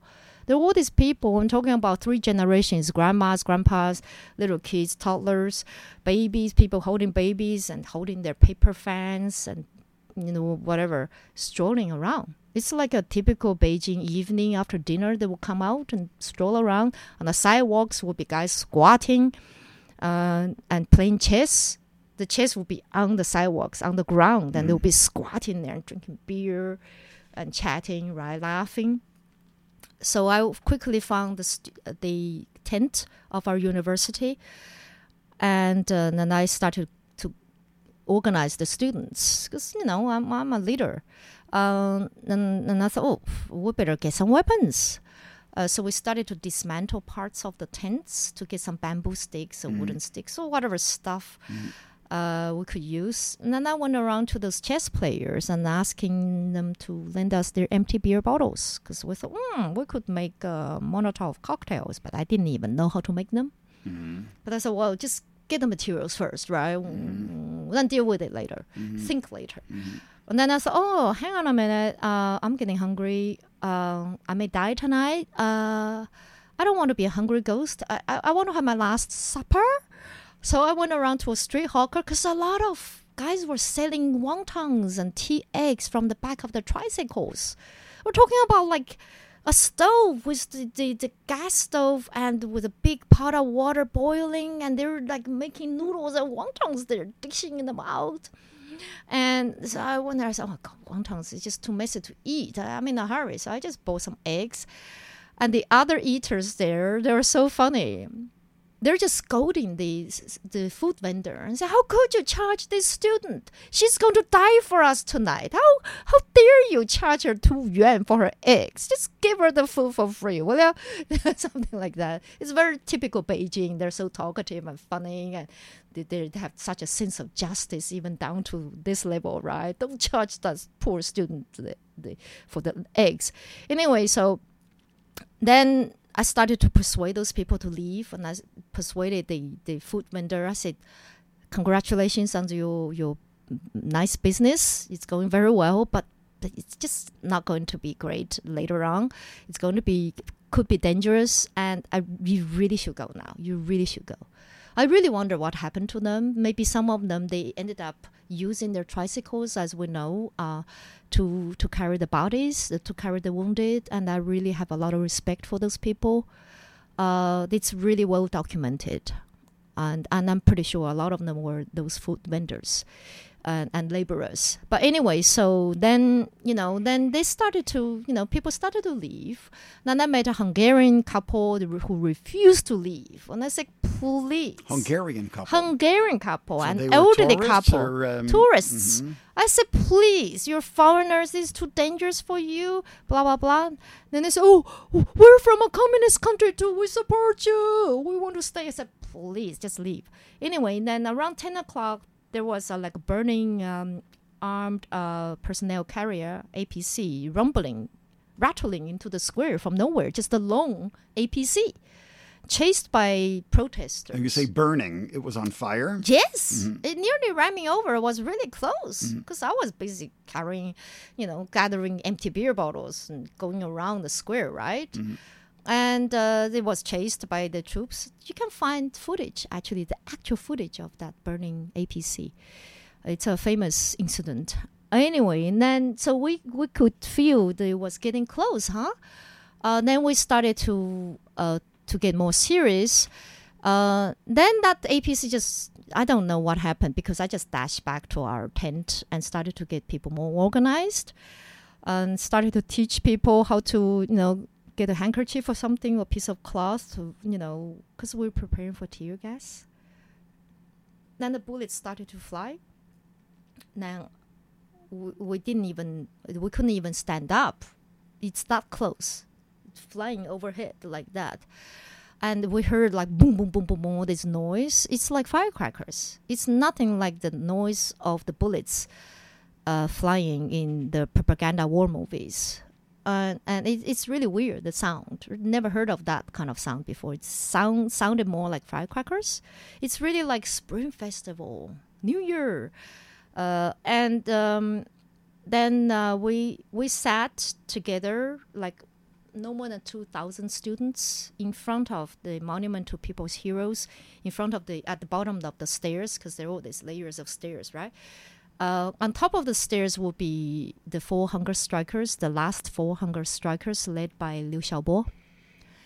They're the last ones who staged to boost the morale. So they staged him and 2 scholars, and the Taiwanese pop singer Hou Dejian. 4 of them. They're called like the 4 gentlemen of Tiananmen or something. They staged the hunger strike right to the massacre. So their tent was on top of the stairs, and the student leaders as well. And we're at the bottom of the stairs, just huddled together. But it's not like we're really scared or anything. We're just singing songs, telling jokes, and describing, because we're hungry too. We're describing the best food we ate, describing each dish. Very typical Chinese there. Sang a lot of songs. I really ran out of the songs I knew. And telling jokes. And it was very festive when the bullets were flying over our heads. And it was a funny thing where it's like, rubber bullets, don't worry about it. But we still don't want to be hit by rubber bullets. Sit down, okay? Then we started to notice the sparks of the monument. The monument is made of granite. So hang on a minute. Rubber bullets? Sparks? Oh, it's kind of strange, right? And then very quickly, some students carried some guns back and saying they confiscated from the soldiers. The soldiers were shooting at people. Then I remember one student showed us a blood-stained shirt they got from a victim and started to describe they were killing along the Avenue of Eternal Peace along Chang'an-jie. Still to this day, when I look at the map of Tiananmen Massacre, more than 30 spots, killing sites along like the 10-mile stretch of the Avenue of Eternal Peace, ironically. And of course, there were killings inside Tiananmen Square as well, contrary to the Chinese government's argument. Oh, no killing inside Tiananmen Square. But what kind of argument is that? It doesn't matter where people are killed, right? The matter that there are only 3 people were killed inside the square, but thousands of other people were killed outside the square. But still, a massacre is a massacre. It's just this stupid logic they've been brainwashing people with, and people really bought it too, including a lot of journalists. But anyway, so after that, then there were all these speeches going on. There was the establishment of University of Democracy, and it's like a lot of raucous stuff going on. I got a bit bored, and Chai Ling, a female leader, came. She was touring around, walking around, giving speeches, trying to persuade us. All that same night, the night of the same 3rd. night, of course. Establishment of the University of Democracy. Yeah, within those few hours, because they switched off all the lights. It was all dark, and some students had to burn some rubble from the tents, whatever, wooden sticks, to make bonfires so we could see. I'm talking about the entire square. It's just black, dark. right? Except for the loudspeakers from the government. And even amidst this, you were still holding workshops and discussing politics and... Yeah. Uh-huh. Yeah. It's a long night. Yeah. It's dark, and what are you going to do? Mm-hmm. I mean, crying? Nobody was crying. Nobody was scared. But anyway, Chai Ling was going around giving speeches. I remember she was standing on some box. She's a tiny person with this very sensationalist voice, talking about, we're like a bunch of ants on top of a hill. There's a fire at the bottom of the hill. The only way for the ants to survive is to huddle together to make an ant ball, roll down the hill. The ants outside will be burned to death. The ants inside will survive and carry on the democracy movement or the revolution or something. And I was really angry when I heard that, because we happened to be sitting on the outside rim of the group. And I started booing her. I said, which ants will die then? Yeah. Hey, who are the outside ants? Mm-hmm. Are yourself going to die? Mm-hmm. Or just us? Mm-hmm. What do you mean there? So I started lead other students to boo her. Then she left, and because there are two factions. One faction was the ones who wanted to stay, even though I wanted to stay to fight, but I really didn't like her sensationalist speech. It was like hypocrite. The other side, wanted to leave, right? The other faction wanted to leave, but did not dare to say so. And at some point, there were some votes, yes or no. Which group has the louder voice? I didn't even join that because I was bored with all that stuff and going on and on and on. This person giving a speech, that person giving a speech. I don't know who's who, saying what, like what. Like it's for me. I just thought, hey, like nobody's talking about how we're going to hold out like this, right? We're just like waiting to die or what? But anyway, so at some point, I needed to pee. The reason why I'm mentioning this is not because I wanted people to know about my toilet habit. For a long time, think about it, millions of people inside the square, where do those people go to toilets, right? They're far away. This is the ingenious construction of Tiananmen Square. That's how I discovered. They designed it that way. They designed public makeshift toilets. So the sewage system was all connected underneath the square. So during the whole movement, there were makeshift public toilets. They just put tarpaulin, whatever, canvas, some cloth around an area. Because this area, if you lifted up the manholes, they're actually toilets. Mm-hmm. They're designed that way, a series of manholes, like a rectangular shape too, like the Chinese squat toilets. But even so, for me to walk to those sites was too dangerous, because then it's darkness and the bullets flying and tanks roaming. So I thought, oh God, so I thought, okay, I'll just go into an empty tent, right? Nobody's there. But the reason why I mention this is very important. I went to a lot of tents, desperate to pee, right? But I couldn't find an empty tent. There are always people there, sleeping or chatting or whatever. We're talking about just less than 20 minutes before tanks flattened those tents, right? And there's nobody warning them, because we did not know they were going to flatten the tents and when they're going to ambush us, right? Mm-hmm. So this detail is very important. So I bet a lot of people got crushed to death that way. So I went to the Great Hall of People because it's like empty space. Dark there, right? Oh, okay, I can pee now. And then I saw the troops coming out from underground. It's a secret exit from below the stairs in front of the Great Hall of the People, dashing out, wearing armed to the teeth, wearing helmet, carrying automatic weapons, and all the guns had bayonets attached to them. That was really vicious. I thought, shit, this is it. I'm going to be killed.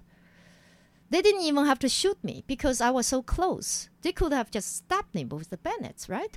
So I dashed back and then, announcing the news, oh, they're coming, the troops are coming. Because there were like hundreds and hundreds of them, like dashing out very fast. from this hole on the ground.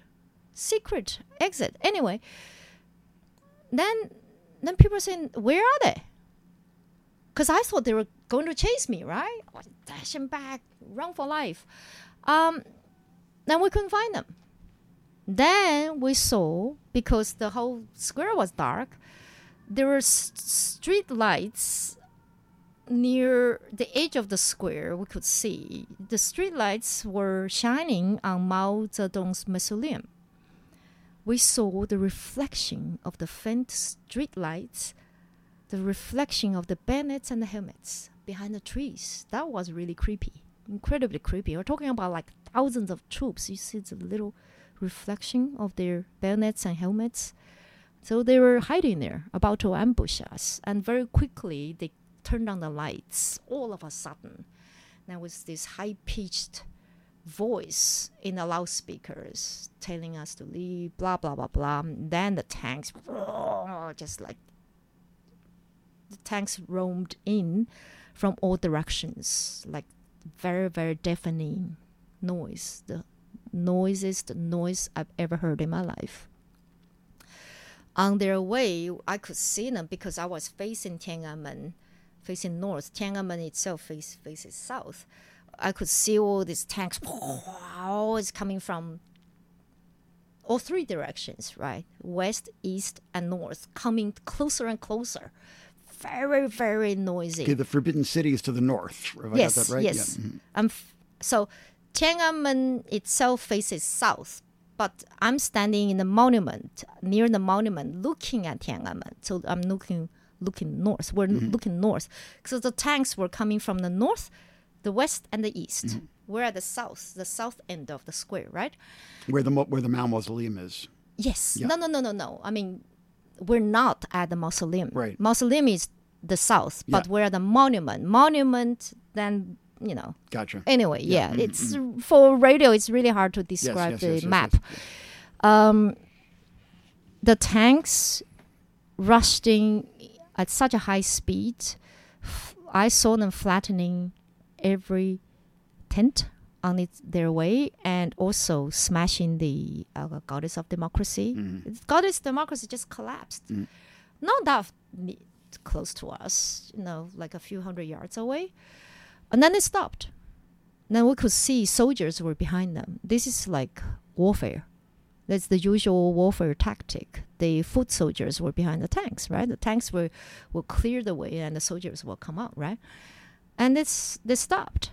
Then there was this group of commando-looking, highly fully armed group of soldiers dashing in very fast. Just one team. Of course, wearing helmets, carrying automatic weapons, possibly AK-47, and with bayonets attached, dashed in, then up the stairs, to the top of the stairs of the monument. Then they shot. They occupied all the strategic corners and spots. They shot the speakers, the students' radio station, the speakers. Boom, boom, boom. And very, very efficient, very fast. And then they turned around and pointed their guns at us, but without doing anything, right?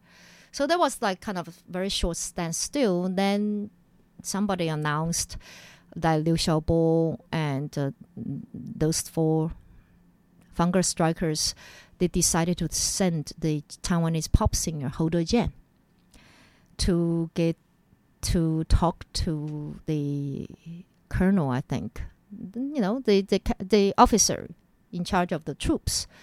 And I remember he was in an ambulance and going to the north end of the square, and the ambulance passed me. And we knew it was him. And very shortly he came back and saying, okay, the troops allow us to leave peacefully, if we don't resist. So by then the students, nobody was resisting, even me, right? I said, there's no point. Like with this, I have a dagger. I mean, how am I going to fight, hey? So then we started to move, and I was on the western end of the crowd. They opened up, the tanks opened up a gap at the southeastern corner of the square. So me on the western end of the crowd. So I ended up being among the last to leave. So at the beginning was all like peaceful. They showed it on national TV and say, see, we let the students leave peacefully. That was only for like 2 or 3 minutes, less than that. And students were still holding flags and singing International and flashing the V sign. Then very quickly, there was a stampede because they started to beat up people with huge wooden sticks. The soldiers started to emerge, come out from behind the tanks holding iron bars. I remember really long, big wooden sticks, but now using guns though. And just, I could hear, because I'm a very small person. I was lifted up in the stampede. By then had already lost my socks and shoes. I could feel my glasses being smashed on my face because it's so crowded. It was so packed. I could barely breathe. I could not control my movement because I was, both feet were off the ground, being moved by the stampede. I could only see the silhouettes of people's shadows, people above me, because I'm short. I could only hear the thoughts, the noise of human flesh being beaten up. It's very creepy. That noise is so creepy. I'll never forget. Without seeing them being beaten up, it's so creepy. I think that was the time when I wished there was God. I wish there's God. Where's mommy? Anyway, then very quickly I got squeezed out of the stampede because everybody wanted to move in to avoid being beaten up, right? Because it's the crowds, the students outside, the ants outside were beaten up. So I got squeezed out, and I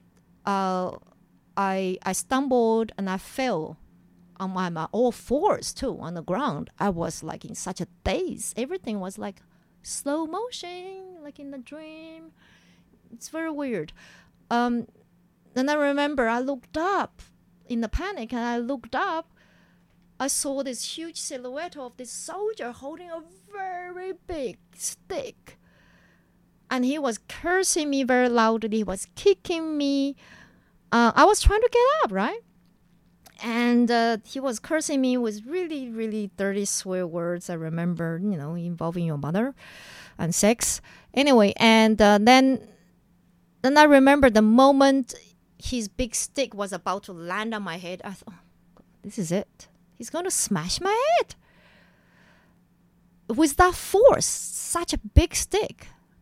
But miraculously, despite his loud cursing, the moment the stick landed on my head, he just quickly grazed it. He didn't mean to hurt me. Other students were not that lucky. I saw them with bleeding heads and they're screaming and crying. And then I stumbled back to the group, the stampede. And I remember I stumbled over several bodies. And the bodies were not moving. Who knows what happened to them? Maybe they're in a coma, they're already dead or whatever. Then I got caught in the stampede. I couldn't move again. And gradually I was squeezed towards a tank. And so I was squeezed between the stampede, the crowds, the human crowds, and the tank. I could not move. I could not breathe. I could feel like the hard, the parts of the steel, like, getting to my belly and my ribs. It was very uncomfortable. And I was really desperate. So without thinking, I climbed up the tank. On all fours, because kind of trained, familiar with battlefield tactics from years of watching propaganda war movies. You got to stay low in the war. Yes. And for a tank, go close. Go close. Closer is safer. I've seen battles like that, like soldiers, if they want to throw a hand grenade and want to kill the soldier inside the tank, they go straight to the tank itself. That's what I did. Of course, I wasn't thinking about that, but it's just I'm talking about that instinct. So I was on my fours and crawling on the treads, and I saw the soldier. The lid was open. I saw the soldier's face. He was wearing a helmet. He was holding a machine gun, aiming down at the crowds. But he was on my way. So I really literally had to crawl beneath the barrel of his machine gun. Crawling through. I don't know if he saw me or he just pretended he didn't see me or he was too busy or whatever. And that's how I climbed over to the other side of the tank. And I jumped off. And then that's how I got out of that stampede. Then I was able to walk, free. At that time, then I saw other students from my university. And one guy was one of the leaders. He had his head bleeding. He was wearing a white bedsheet made into a poncho. A few hours before, I was asking him what he was writing. He was writing ferociously on the poncho. I said, "What are you writing?" He said, "I'm writing revolutionary rock and roll, 革命摇滚." And he's a very charismatic kid, good-looking, tall guy. Then he was with his blood streaming down his face, and on his poncho, he was in a daze. I said, "Hey, how are you? How did it go? Are you okay?" And he said, "I lost my Nike shoes." I said, "What? I lost my Nike shoes. I gotta go back and look for them." I said, "You crazy? You crazy?"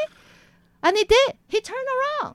I mean, in that moment, I didn't have time to take care of him. I said, "Whatever, right?" Then a few minutes later, he emerged. He found his Nike shoes. High top Nike shoes. Back then, that was like having a Mercedes-Benz. It's very expensive. And the image is so amazing. The image, he had the shoes strung along his neck on either side of both sides of the shoulders. He tied the shoes with a shoestring. And he emerged like that. And it's like, wow, what an image, right? Then we saw a foreign TV crew. They're trying to interview people. And I walked over because the students couldn't speak English. And I said, you need translation. Then this guy, the Nike shoe guy, his surname is Zhao, one of the 3 leaders. By the way, there are 3 leaders in my university. I'm the only woman. I was the youngest. I was the only freshman. The other 2 were seniors. Anyway, and he started talking. His English is pretty good, but he kept stuttering. And I got impatient. So I started to take over. He said something, "I'm very disappointed." And I was like, "Disappointed? You got beaten up? Hello?" I mean, I didn't say that. And I said, "I'm angry." Because the reporter said, "How do you feel?" I said, "How am I feeling? I'm angry." And I said, "Many students were killed, blah, blah, blah, blah."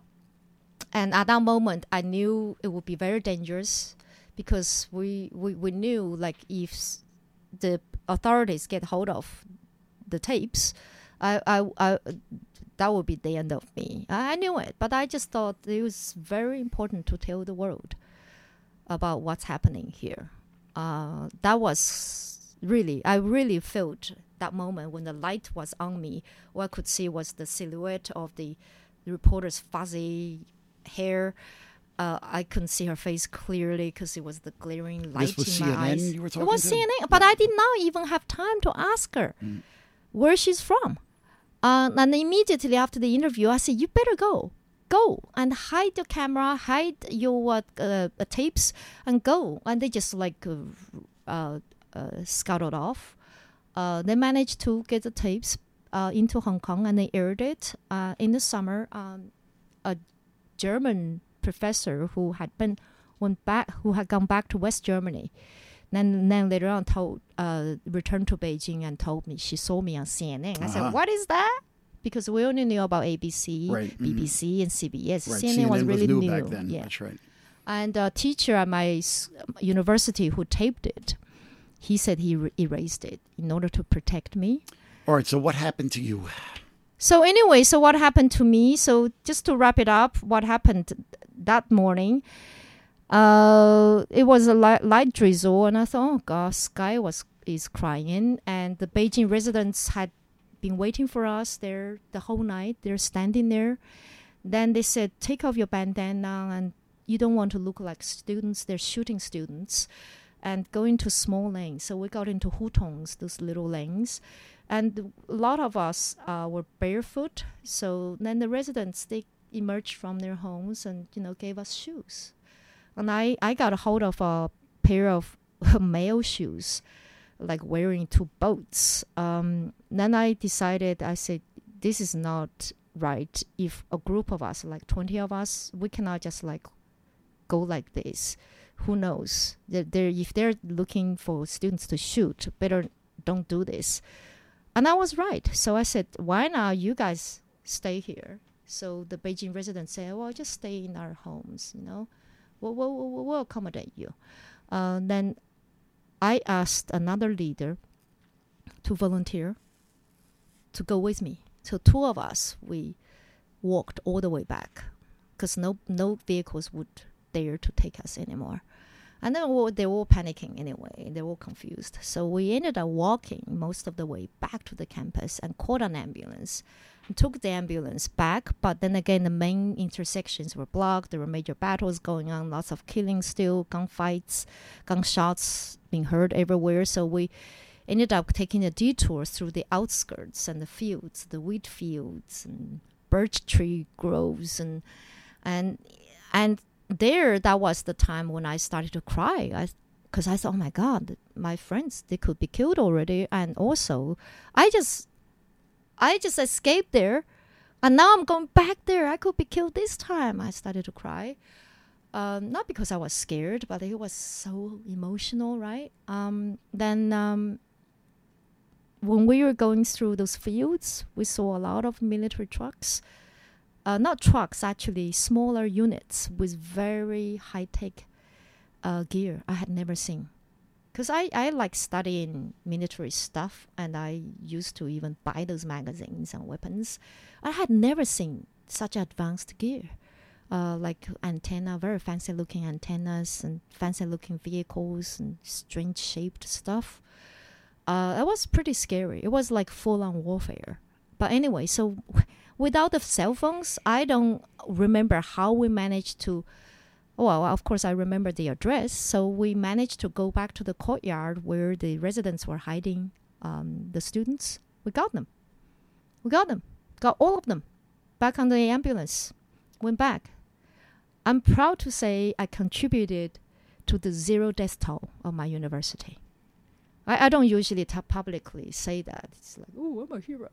But I'm really proud to say that. Yes. In the ambulance. Yes. Mm-hmm. Yes. And after that, most of the students left, went back to their home provinces or homes. And the campus was empty. And I decided to stay on because people started panicking and started to have to line up for food, the essentials. And people were saying rumors like, it's a civil war, which it was anyway. And every night, day and night, there were lots of tanks and military trucks going past the campus, right, the main drag. And I remember I was in the empty dormitory all by myself, crying my eyes out. I was really confused. I was feeling sad. I did not know. I wanted to do something, but I did not know what to do.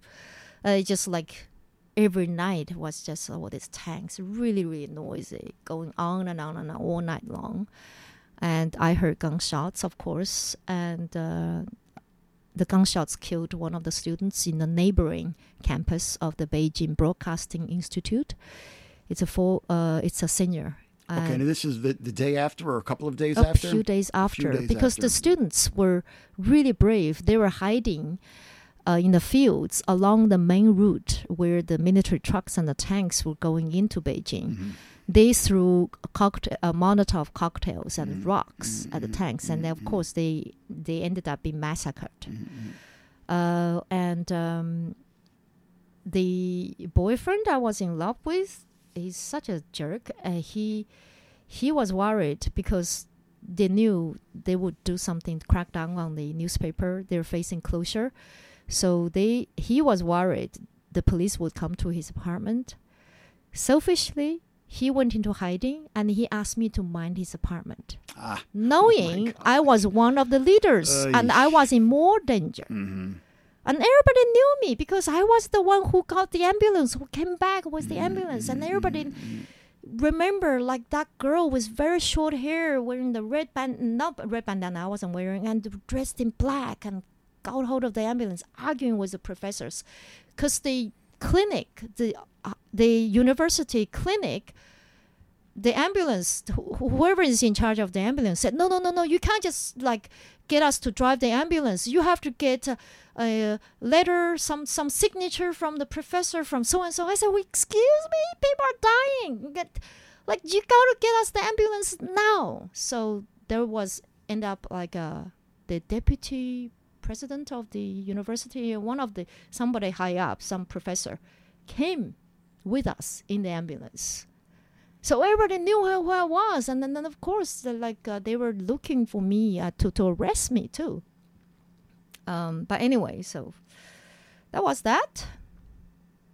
Looking back, it's kind of scary, and back then I didn't. All right. So what happened to your life after that? You didn't. I suppose that was the end of your relationship with the boyfriend. The guy ended up going to West Germany.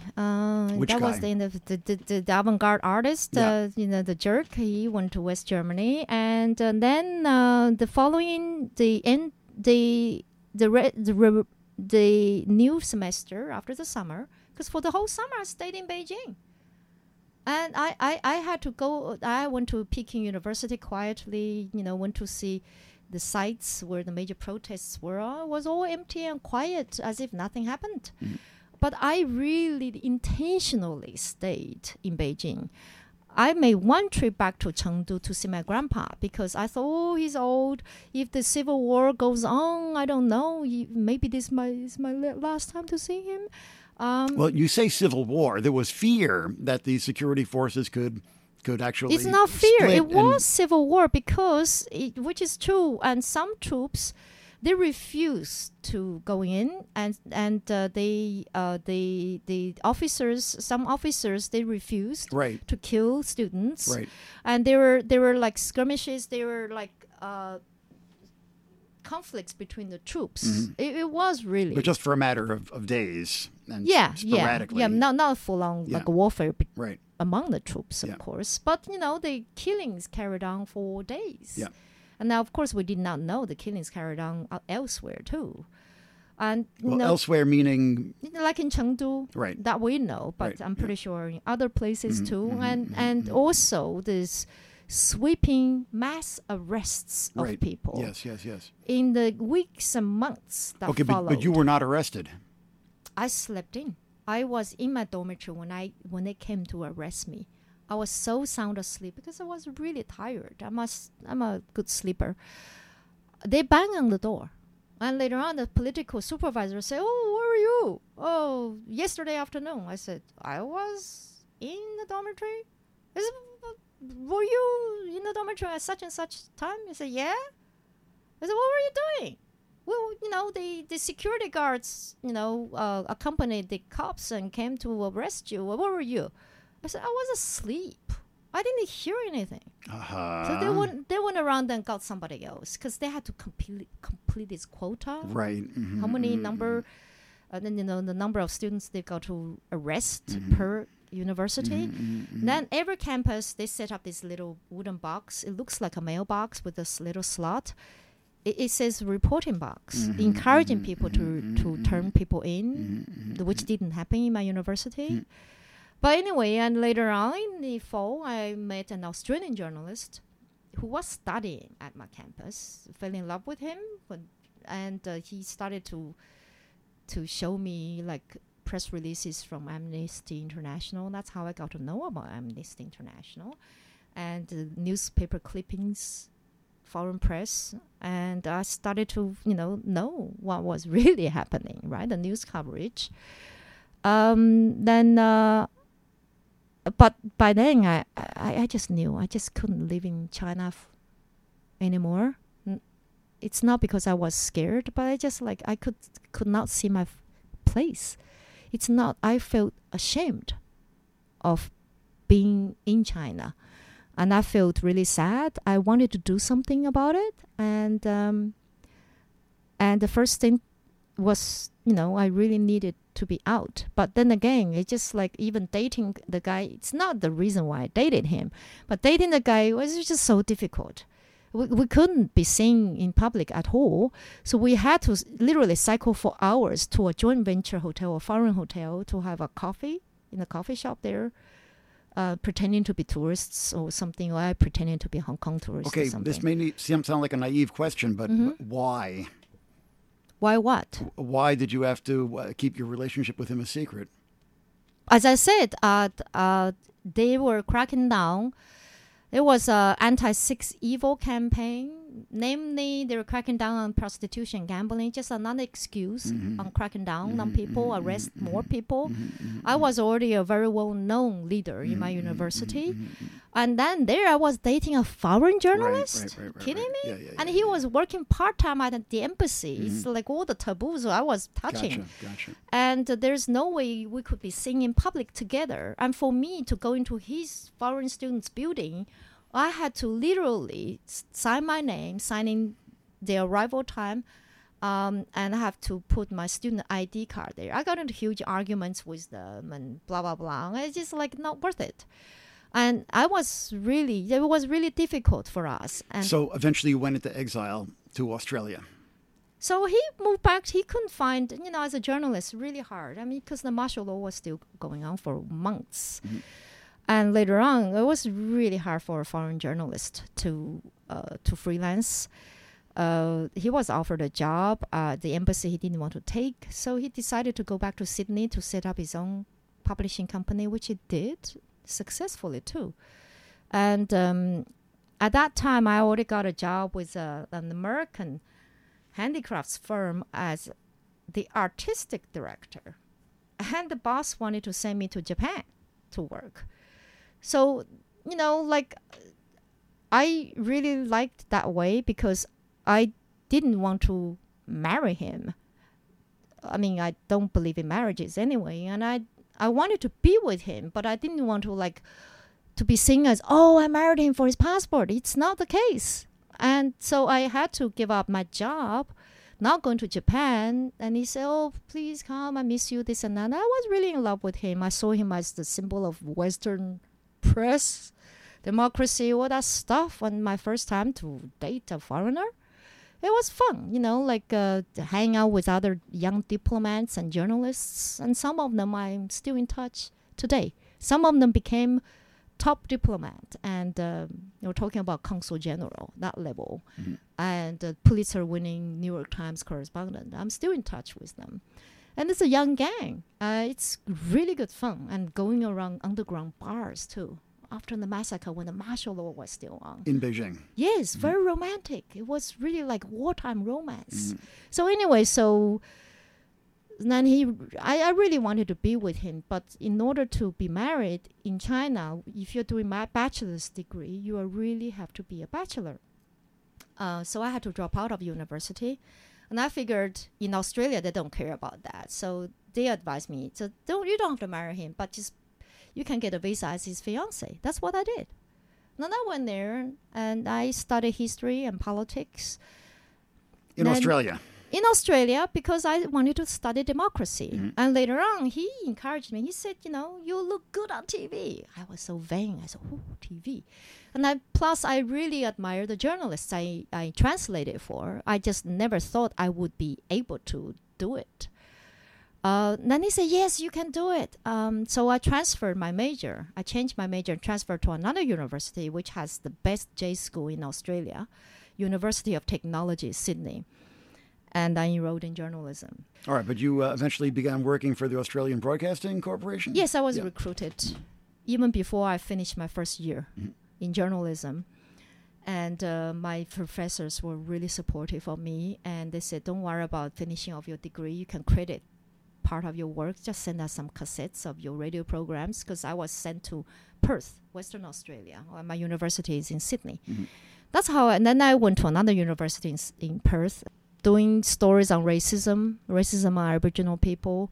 I broke stories, and one of the stories about the youth crime, the police brutality on Aboriginal youth, that led the Amnesty International send a team into that desert town to investigate. Very good. But by then I was really depressed and confused, and I really missed home. I had been not really missed home, but I really missed China. My biggest dream was to become a foreign correspondent for an international Western media outlet to cover China, to be stationed in China as a foreign correspondent, like those correspondents I met in Tiananmen. Then the ABC was so bureaucratic, I just couldn't wait anymore. So, because I had passed through Hong Kong on my way ABC, Australian Broadcasting Corporation. So on the way back to China, I passed through Hong Kong. I fell in love with it, and I knew some Australian journalists in Hong Kong. They say, just start looking for jobs in Beijing and Hong Kong. And then I realized I was offered jobs in China, and I realized the authorities would still treat me as Chinese and give my parents hell and monitor my every move. So it would be easier to be based in Hong Kong, even though I didn't have a job lined up. So I just went to Hong Kong without a job lined up. It's still British Hong Kong at this time. Yes, in 97. British administrated Early 97, I landed in Hong Kong because I really wanted to be in Hong Kong. So to just witness. Before the transition to Chinese rule. That's the reason. I took a year off without pay in Australia and from the ABC. So I just took a bag and a suitcase, no job lined up. Then just went to Hong Kong, crashed on the foreign correspondent's couch, and I got offered jobs. The first job was BBC, making a documentary about the handover, and German TV. I just worked, just kept flowing in because it was very rare to have a mainland Chinese reporter who broadcasts and writes in English. That's what I did, and so I was in high demand. I only planned to stay in Hong Kong for a year. I ended up staying there for almost 9 years. And I worked for CNN International, Hong Kong Standard, and I ended up winning a bunch of awards and blah, blah, blah. And then I was offered a fellowship at Princeton University 13 years ago. At that time, I was losing hope for Hong Kong. Hong Kong was going down. I could tell Hong Kong was going down. Going down, in terms of contraction of press freedom and so on under Chinese rule? Everything was just being turned into another Chinese city. I saw it coming. So I really was sick of it. And also my rule of thumb, I really don't want to stay in one city for that long. That already broke my record. Because previously in other cities, it's no more than 3 years. Beijing, 3 years, no more than 2.5 years. Sydney, 2.5 years. Perth, 2.5 years. I wanted to keep moving as a journalist, so you right? wound up at Princeton, New Jersey. Yeah. And from there, New York City. Yes. And became a full-time mom. How long have you been here now? 12 years, almost 13 years. And the best thing I've done is my daughter. Do you want to introduce her? Oh, it's okay. She's anxious to go shopping. Yes. Thank you for your patience. Yeah. That's the best thing I've done, but I didn't want to go back to journalism, largely because of her, because, it's just too hard. And also, I really saw the limitation of journalism.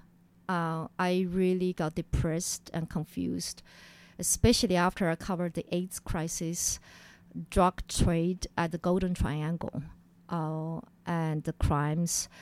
The Golden Triangle. The Golden Triangle, Burma, Thailand, and Chinese Yunnan. I went there to cover all that stuff, illegal casinos. I ended up interviewing a bunch of Burmese refugees, women who were trafficked there. Wait, in Burma or in Thailand? Both, Burma and China. Wow. And I did a lot of stories there. I took photos. And in China, in Yunnan province? As I said, yes, in Yunnan and Burma. And I was operating by myself undercover, pretending to be a tourist with all my gear in a backpack, pretending to be a backpacker. Wow. This was I had my when? laptop, 2005, just before I came here. That's the funny thing. I really saw the end of journalism there because it was heartbreaking to me to photograph and interview 11-year-old heroin traders, heroin dealers who were trafficked, who were sold, the kids who were sold from Burma, and interviewing prostitutes, pregnant prostitutes who were selling their bodies for 80 cents per session, $1 a session, and snorting heroin in front of me. Okay, and, this was where? As I said, Yunnan. In Yunnan. On the border, bordering Burma, Golden Triangle, Xiang State. It's not even under the control of the Hongtao government. Right. That really broke me. I mean, interviewing women who were sold to marry old Chinese peasants, then being kicked out after the peasant died, and then they didn't have any passports or ID card, and they ended up being stuck on the border. So these are refugees drugs. From the war in Burma who came to settle refugees, in China. Women who were trafficked, as I said. And that really broke me. And I was hopeless. I gave them some cash, and I realized they would just use the cash to buy more heroin. I really, especially interviewing the young kids, the young girls, 11-year-old girls selling heroin in the streets, and the prostitutes, broke me. I saw the end of journalism. I could not help anybody I interviewed, despite all this. The end of journalism in terms of your professional career and your aspirations. Journalism itself. Yeah. Like how far can you go? Sure, I won all these awards. For what? I felt like a imposter or even parasite. I could not help anybody, even though, sure, I got the Amnesty International involved for the Aboriginal youth, police brutality. They didn't do anything. I really have to go. Yeah. Okay. Thank you very much for your patience, Mimi. We greatly appreciate it. And thank you for sharing your memories with us, Rose Tang. I really wanted to talk more about your contemporary analysis of what's happening in China and the world situation. And maybe another session. But we'll have to take that another session into the next podcast. So I hope that you'll come back. I hope so too. Maybe sometime over the summer, and we can do part 2. But this has been really fascinating. Sequel. I hope the sequel would work. Exactly. And talk more about the contemporary situation and your political analysis of the world. But as I think as an historical document, I'm really I'm very honored that you've been able to share these memories with us. I think what we did today is going to be valuable. I certainly do hope so. Thank you so much, Bill, for continuing on your crusade, personal crusade, and participating in all sorts of protests and rallies and marches. Well, my only crusade, I mean, you say that, you feel that journalism is dead, and sometimes I kind of feel that way too, especially this is opening up a whole new conversation we don't have time for, but especially with the way I think that, the whole trade and craft of journalism has been degraded by the digital revolution. But it's like I'm kind of a one-trick pony. I'm kind of autistic. All I know how to do is to just keep on, trying to bring facts and analysis to the world. And it's okay. I did not say journalism is dead. Journalism for me, journalism to me right. made its end because I understand. I thought I wanted to do more, something different. Yeah. And I really felt covering some event, interviewing was not enough for me at all. That's why all these years I've been doing something different. I had a baby. I returned to visual art. I became a musician, and now I formed a bunch of bands. I curate concerts. Most of the main purpose of me doing music is to use music to mobilize people, to organize people, and to heal, to help people heal. Because in such trying times, a lot of people are depressed and anxious and confused. And the world has come to this point. If we do not connect more, if we do not link up our grassroots movements, meaning including everybody. Of course, journalists are important, but we got to go beyond reporting, which is what you've been doing too. You are way beyond reporting and analysis. I hope that I'm marching and protesting, informing people as well as inciting them. Exactly, inciting. But that brings us to the sequel. I hope that sometime over the summer that we can resume this conversation over this podcast. Rose Tang, thank you so much for joining us. And this has been the Counter Vortex tonight with Rose Tang and your usual ranter, Bill Weinberg. Check us out online at countervortex.org and rant on you next time. Thank you.